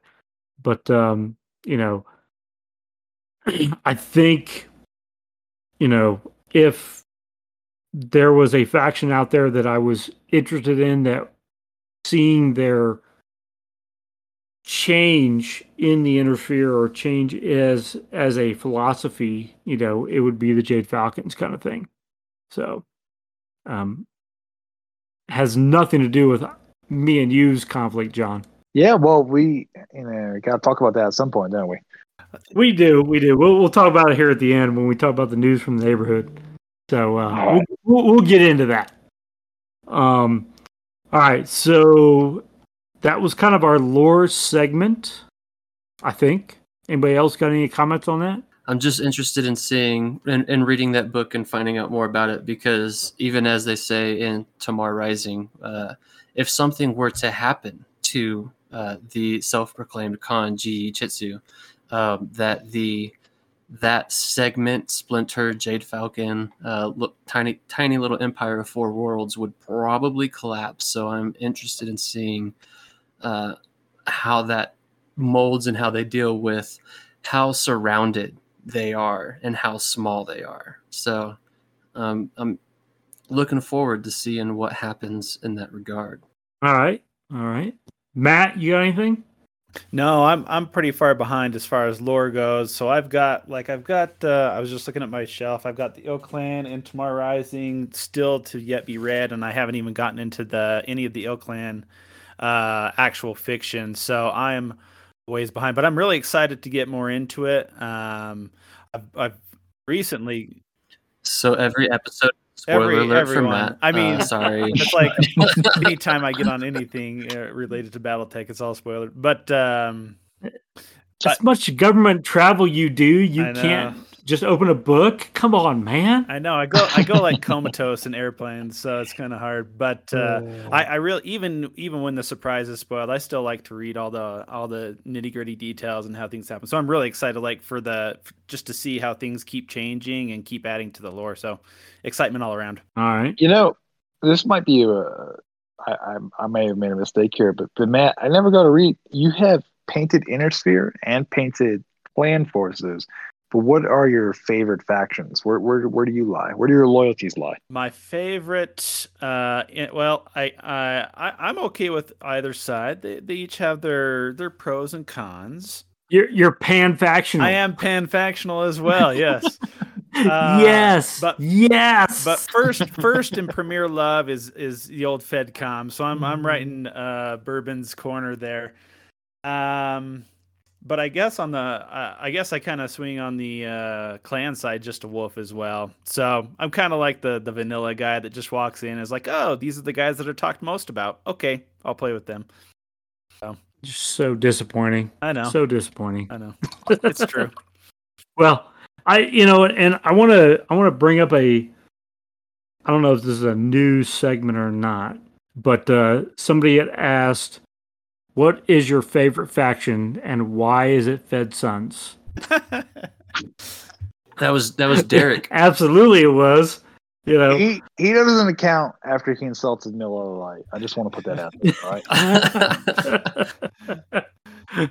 Well, I mean, to be honest, it is just water with bread in it. Let's be fair. No. It is enhanced water. Okay. Enhanced. All right. Yeah. So, I mean, Mike, what is your preferred faction? For Intersphere, well, as you've seen the photos, all of my IS units are painted up in Kellhounds. One, for simplicity's sake, I don't have to worry about more than one scheme. Just paint them all red and black. If you had to take a faction, an actual faction, what would you take? Well, funny you should ask. So the Kellhounds are somewhat kind of like an actual faction now, based off Tamar come Rising, on. right? Like, Come on. No, they only have one Ah. planet. Their leader flies a tank. Okay, it doesn't count. You can't count the 3058 Arc Royal, defense cordon as anything but bullshit. If we were going for, I guess, one of the 5 major houses, I would go Steiner. And then Yeah, it's good. Clan. I approve that. I approve that. Sprechen Sie Deutsch? Prost. Wie bitte sehen? Let's see. Yeah, and then clan-wise, my custom clan is a splinter from the Ghost Bears to make it a little more Nordic, more Norse. But if we were going for named clans, it'd be Ghost Bear. I'm surprised you weren't more Rasselhag Dominion or even Free Rasselhag Republic. Yeah. Well, I was going off like they come. I mean, yeah, they also get super annihilated really, super fast Sure. shortly after that poor country was. But I was talking about like the 5 initial. Free Rasselhag is just an offshoot of Steiner too. I don't know, Mike. All I hear is that you bitched out of being a space Viking. God damn. Spice Viking. Like a Spice Girl, but a vegan. I love it. But they're neighbors, right? They can be friends. They can play as both sides. Hello, I'm Spice Viking. we obviously have established what John's preferred faction is. Yeah, I mean, you don't need to see a picture of me. You just need to picture, Arrested Development. The character is trying to sound like a chicken. Oh man, I love it. That's Cuckoo. That's Jade Falcon. Yeah. Cuckoo, yeah. Cuckoo. Inner sphere. Any inner sphere? If you had to pick an inner sphere, John, what would it be? The Deutschland, yeah. You're gonna go Steiner. The Alliance, yeah. Oh, we're all going to hell for our accents. Yeah. Hey, Duolingo says I do just fine. I'll have you know. Matt, you've thrown around a little bit of the Merrick vibe. What's going on there? Yeah, for LVO, I decided that because this will be like my first major non-Colorado Wolfnet AS350. I just wanted to see if just a random faction from a random era could hang with the other kind of almost cherry-picked faction era list. So I picked one that I didn't really know much about, but that is kind of like hangs on in the background. So that's why I picked Free Worlds League, and they're purple, so I can make some purple people eaters. And then Civil War is like kind of where most of my lore knowledge kind of ends. So I thought, we'll see what it's like. So that's why I picked Free Worlds League. No other reason than kind of I don't know much about it. So it kind of forces me to see what units they have and try and do my best with it. So is that your preferred faction, or is it not at all? You lean some other way? Yeah, I mean the first force that I painted up and I play the most is my my FedCom list in Clan Invasion. So that's what I play with the most probably. And that's where I lean in kind of favoring them. But I'm interested to learn a lot more about the other different factions. And, FedCom is kind of like gets the most attention, especially in the early lore. So, them and Draconis Combine and kind of the conflict there. But, I wouldn't say that I lean towards Free World League, but I'm excited to see how they hold up against what I foresee as being some much stronger lists. All right. Oh shit! I have to actually say what my faction is, don't I? Yeah, come on. Yeah, nerd. Well, I mean, as probably a lot of people know, I'm a diehard Fed Sons guy. So yeah. I'm not quite sure what John's saying right now, but I'm sure it has something to do with FedSons. But I've always been a FedSons guy from the very beginning. When before the fucking clans were even a thing. So I don't know if that tells you how old I am, but and Ben, just to clear up, I'm sorry, I said FedCom, but I meant FedSons. That was a mistake of mine. But yes, FedSons over FedCom, not FedCom. You don't. He does have his stuff painted up in the the heavy guards, isn't it? He's had a few FedSons. Yeah, it's all green and yellow. FedSons. So yeah, it's only FedSons. Sorry about that. Yes. I knew you and I had a connection at some point, Matt. Our dice and our love for FedSons. That's FedSons is my Innersphere faction, obviously from my avatar on Discord and the tattoo on my arm and everything else. But on the clan side, if I had to choose a clan faction, lore wise, it would probably fuck you, John. It would probably be the Jade Falcons, just because. No. What? But I lean towards Goliath Scorpions with how they've kind of progressed through the lore era and stuff like that. So I'm more of a. Also root for the Raiders. You're just a fan of the obscure. I am.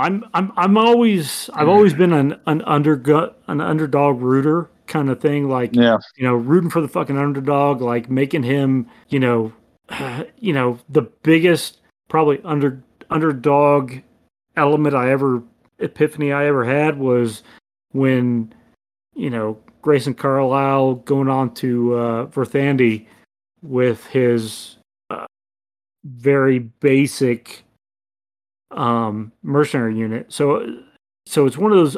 I've always been an underdog kind of rooter, and Goliath Scorpions seem to be the underdog in the O-Clan era. So I'm trying to see where they go with things. Don't they become the Goliath Lions or something like that? Well, they had a split during the Reaving. You had the Stone Lions that were a Goliath Scorpion cluster or galaxy. I don't know. They got left behind in the home worlds, and they kind of got absorbed and then unabsorbed or something from some of the weird shit that happened in the home worlds. But then you had the whole war of Reaving is kind of like a baby throwing a tantrum. It's like, look at me, I'm relevant. It's so weird. Like, so many clans got absorbed in the home worlds that nobody even knows about anymore. Right. And I know that's something that CGL hasn't really expanded upon yet. Maybe we'll see something. I don't know. But from what the Wars of Reaving sourcebook says, that pretty much the Star Adders came out on top, and you have the Star Adders and the Stone Lions and some weird amalgamation of different bullshit that's going on there.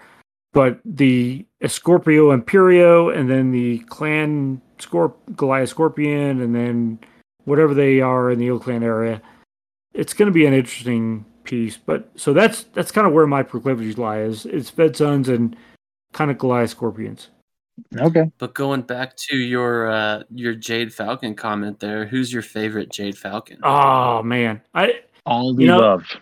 If I had to choose a Jade Falcon that was my favorite, it would probably be Joanna. That's pretty good. Joanna, she's got a chip on her shoulder. She is an underdog, angry bitch that will not. She doesn't fuck around. She says what she says. That's what I was about to say. For the fear of misogyny, I was going to be like, "That's one angry bitch right there." I don't blame her. She's something that if I had to epitomize my personal relationships, that's somebody I'd be interested in. So you're her Aiden Pride, and she just absolutely hates you. That's really how my 30-year relationship with my wife is right now. So it works out great. I'm her Aiden Pride, so it works out. Angry at me when you bust. That's awesome, Ben. Yeah, fantastic. All right, so now it's time for Brew It Baby with Bourbon and the drink of the month. Woo! Bourbon, you're my hero. Hey all, this is Ben here, your Battletech Master of Spirits. Get your mixers, liquors, shakers, stirs, and strainers ready as we cover this month's Battletech Drink of the Month.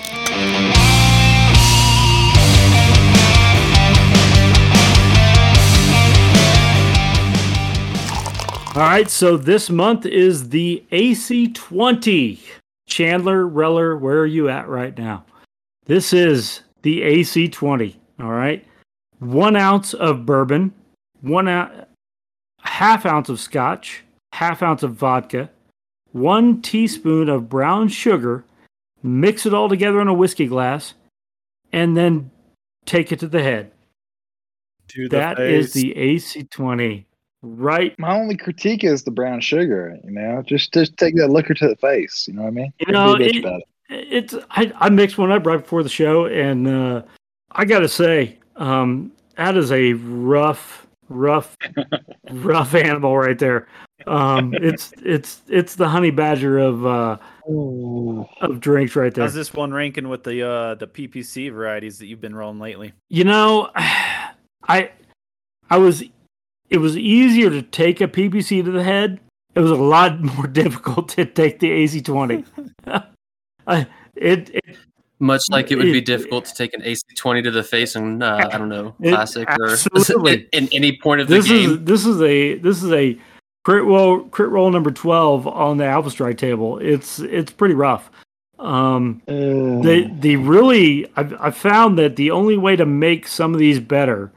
All right, so if you take the AC20 with its 1 ounce of bourbon, half an ounce of scotch, half an ounce of vodka, and a tablespoon of brown sugar. If you take away the scotch, the vodka, and the brown sugar, it's tolerable. So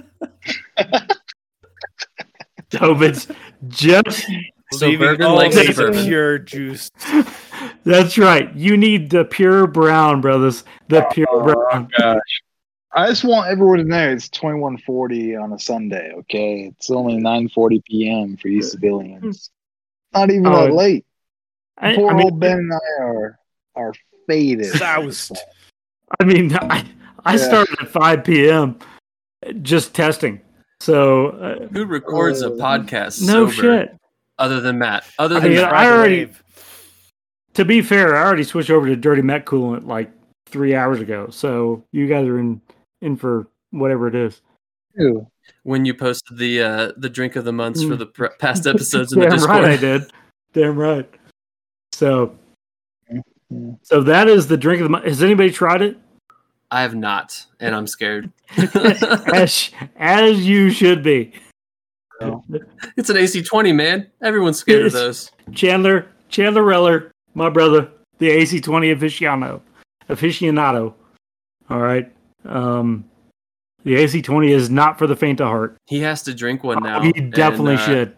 He definitely should. He has to drink one now, and he's got to provide comment. I'm going to call him out in the speakeasy. Hey, Ben, if you drink, I'll drink a shot of rum with you, okay, buddy? You're not alone. Hey, man. I figure that's what our batch haul is going to be, which we'll talk about that next. That's right. We have to look forward to that. We do. So... And that's the drink of the month. That is the drink of the month.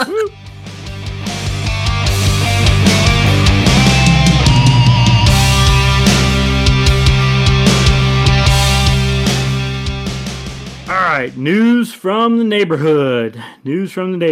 So what I've got on the notes. Wednesday nights, 6 p.m. in Fort Collins in Matt's Battletech basement. Come play. Come on out and play.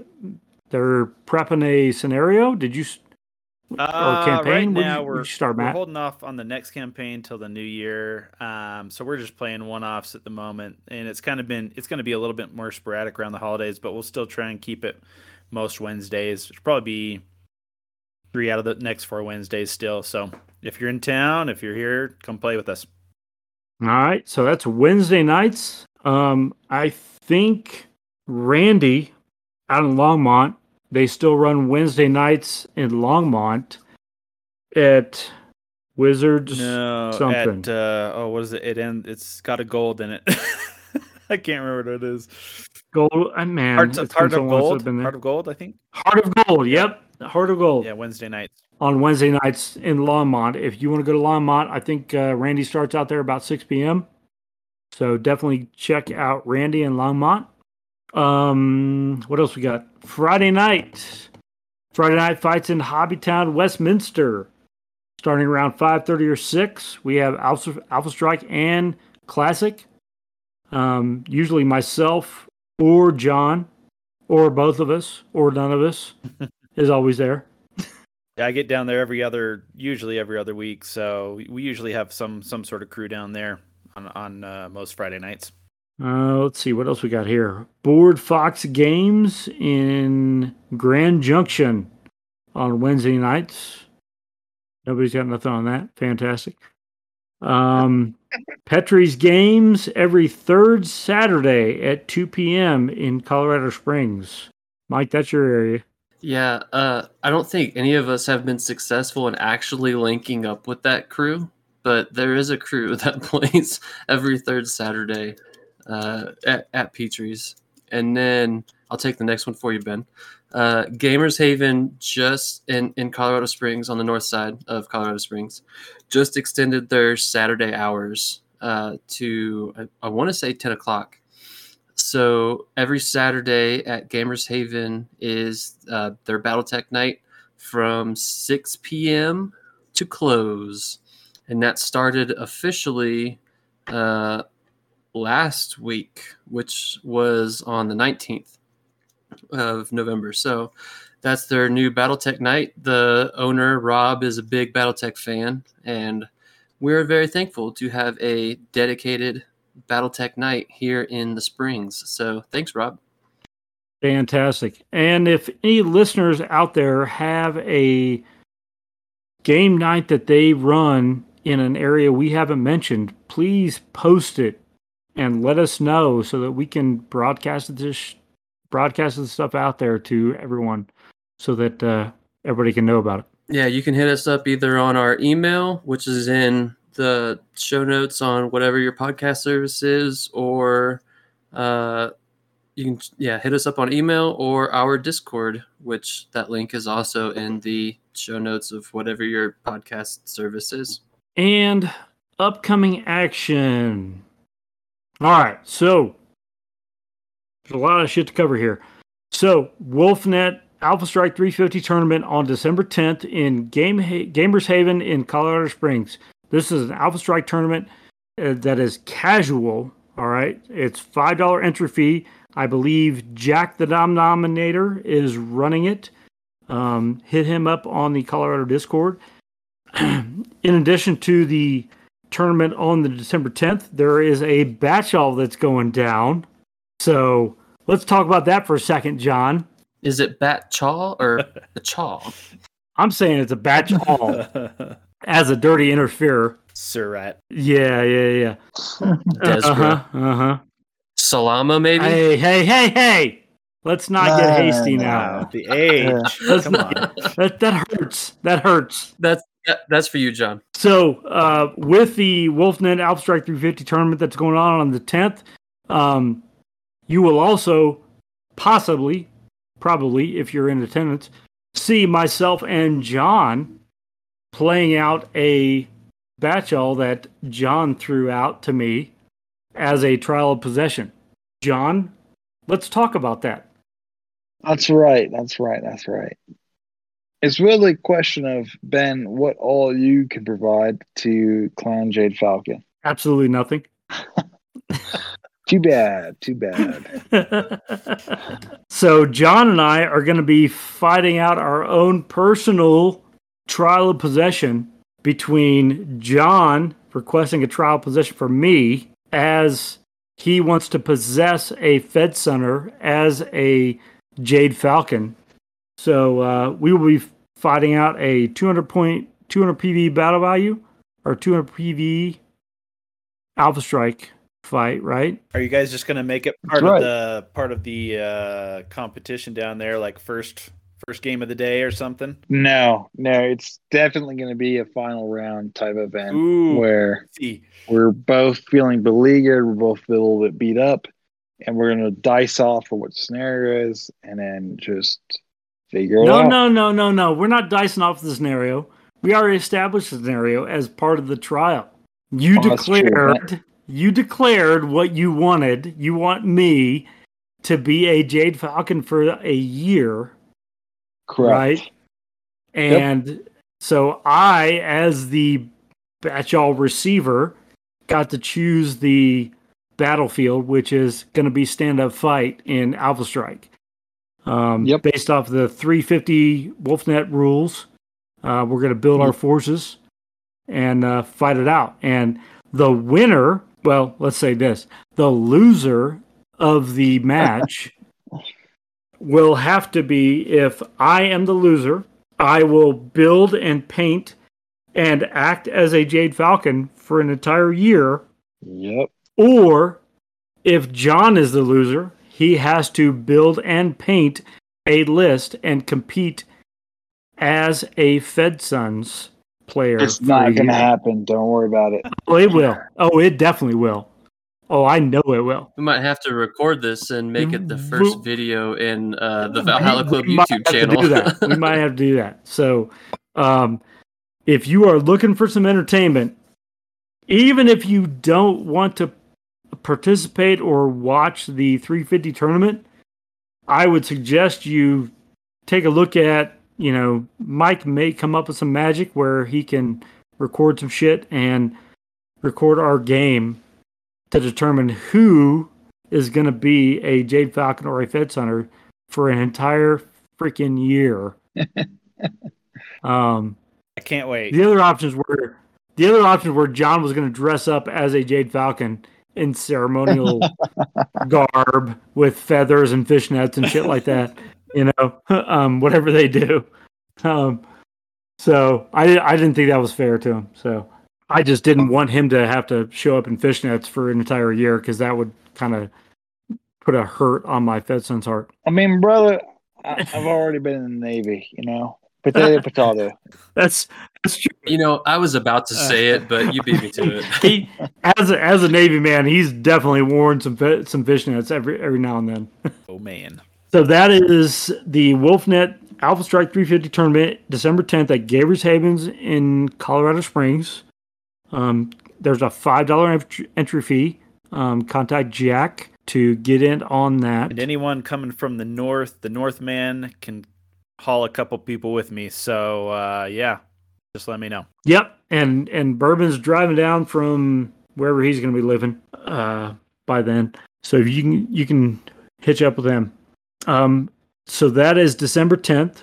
We also have the big one, the Las Vegas Open. Come join some of the hosts January 26th through the 29th in Las Vegas.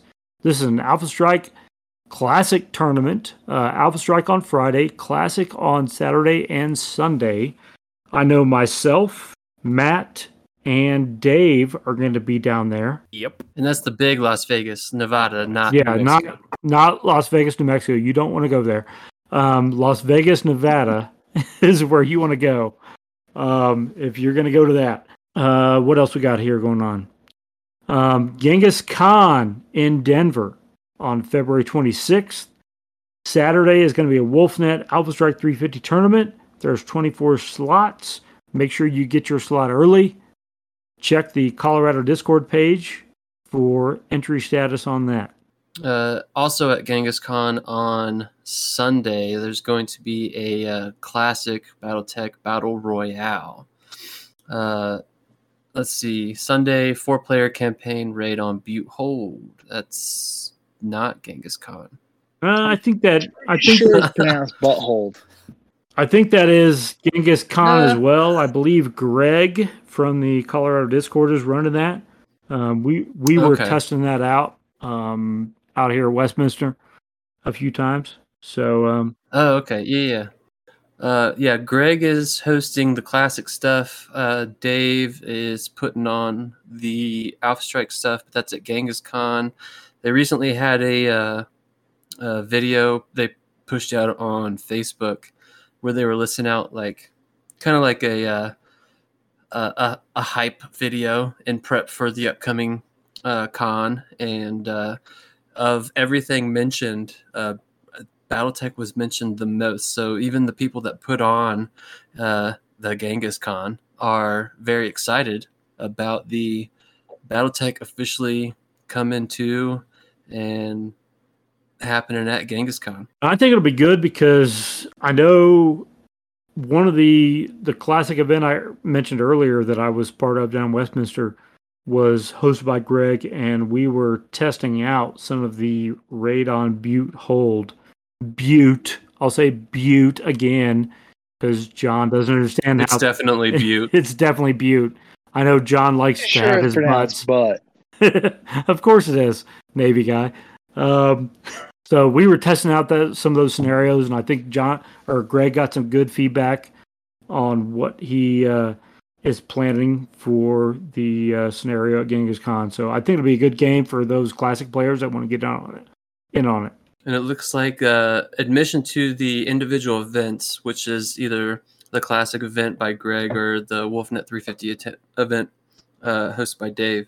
Those events are free. You just need to buy your event ticket, badge, whatever they want to call it.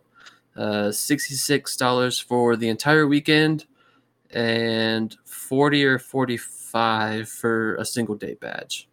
And those can be picked up at gamergirlgame.com to get a badge, or is it gamergirlgames? Gamergirl.game.com. Okay. I think, maybe. I don't know. Let me check. Somebody look that shit up because I ain't doing it. It is absolutely gamergirlgames with an S at the end.com. You show notes lie.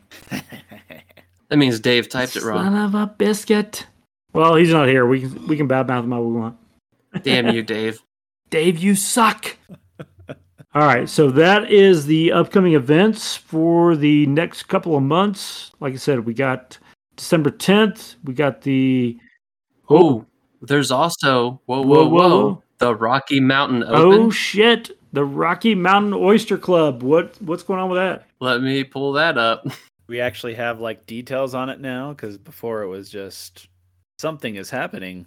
Mike is making internet magic right now. I'm trying, man. So the Rocky Mountain Open is going to be held in Denver on March 11th and 12th.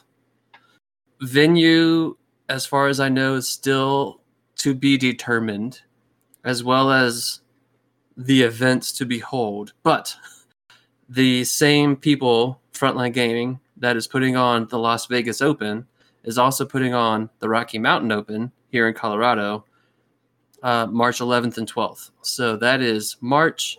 That is all we know at the moment. Its name and its date range. No, and that's it. We don't know the venue. We don't know what's going to be there. But once we know, you'll know. So that's coming up. And I think that covers our upcoming events for the next couple of months. We'll be hitting those harder as we progress into the new year. All right. I think that brings us to the close of the episode. And we start with the shout-outs. Mike, what do you got for shout-outs this month?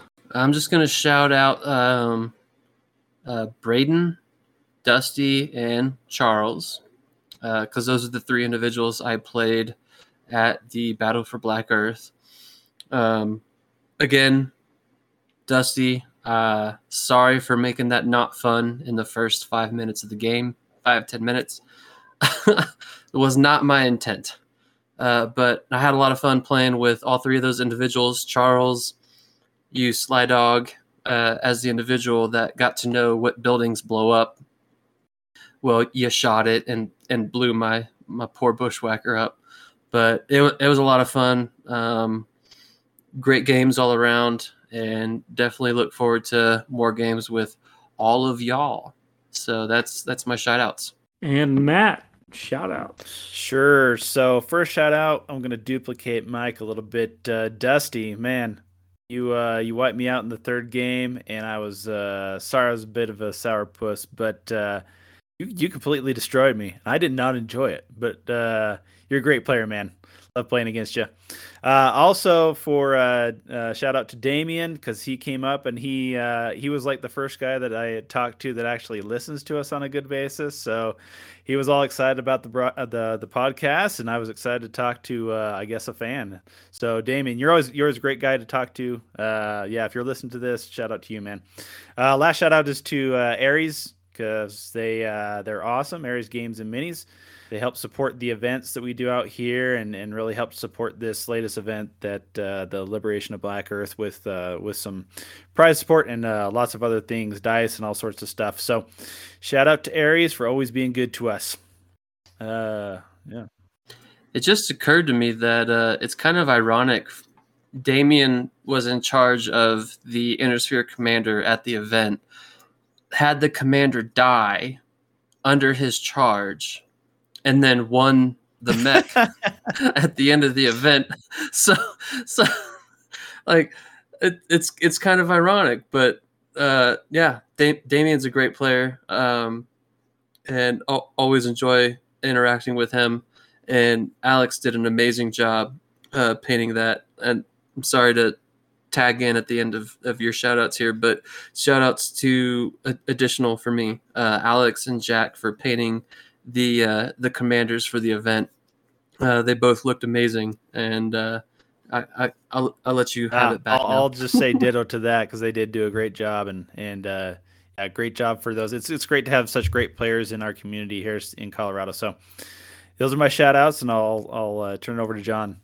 John, what you got for shout outs? John's muted. John? Did he go to the bathroom? John! Caveman. Bunga. Bunga. Unga bunga. I see how this challenge is going to go down. Yeah, he's going to be just gonna absent for most of it. He's going to be like a ghost. He just... Uh-huh. Oh, he's back. John. Shout outs. I'm here, boys. I quote the Ricky Bobby, I'm too drunk to taste that chicken. You know what I mean? I don't know what to do with my hands. And then just what was the question? The shout outs, brother. Shout outs. I pass. I Oh, you were going to make a great Jade Falcon opponent. Might be a bondsman. You are definitely going to be a great bondsman for the Federated Sons. Yeah. All right, shout outs. I'm going to shout out Aries Games and Miniatures again. They did a great job of providing prize support for the Battle of Black Earth event down in Colorado Springs. Castle Rock. Whatever, man. It's all the same shit. It's meat, cheese, and vegetables. It's like, Mexican food. It's all the same. Castle Rock, Colorado, Aries Games and Minis, the Battle for Black Earth, Aries Games and Minis. You did a great job. Additionally, just the other contributors to the universe, on the origins of battle mechs, the mechs that a lot of the guys over on YouTube are developing, the Armor Up guys that are running all of the Armor Up podcasts, Wolfnet, Black Pants Legion, Death Ray Designs, all those contributors to the universe. You guys are doing a great job. Keep up your good work, and we all appreciate it. So, Roger that. All right, so my shout out tonight goes out to everybody that joined us for Battle of Black Earth. And a big shout out to Jack and Alex for painting the prizes. They turned out amazing, and I know that the folks that took them home are going to really appreciate them, and I can't wait to see them on the table again, as well as to Derek and to Jeremy at Inconceivable Games. You guys made this happen, and I really appreciate it. And I really appreciate everybody coming out and, giving their time to an event. And I hope everybody had a great time. And with that completes this episode. We hope you enjoyed it, and we look forward to you guys listening to us next month. Talk about a lot of nonsense. We won't be sober for that either. We weren't sober for this one. What's the difference? Good night, all. Thanks, everybody. Good night.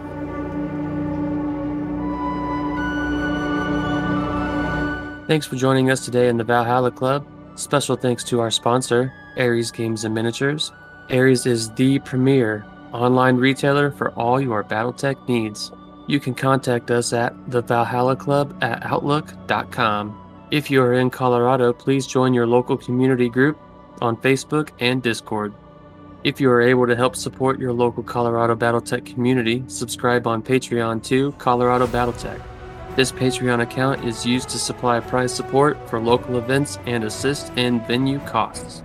Links for the Valhalla Club Discord, the Colorado Battletech Patreon, and Facebook group are in the show notes. Until next time, mech fans.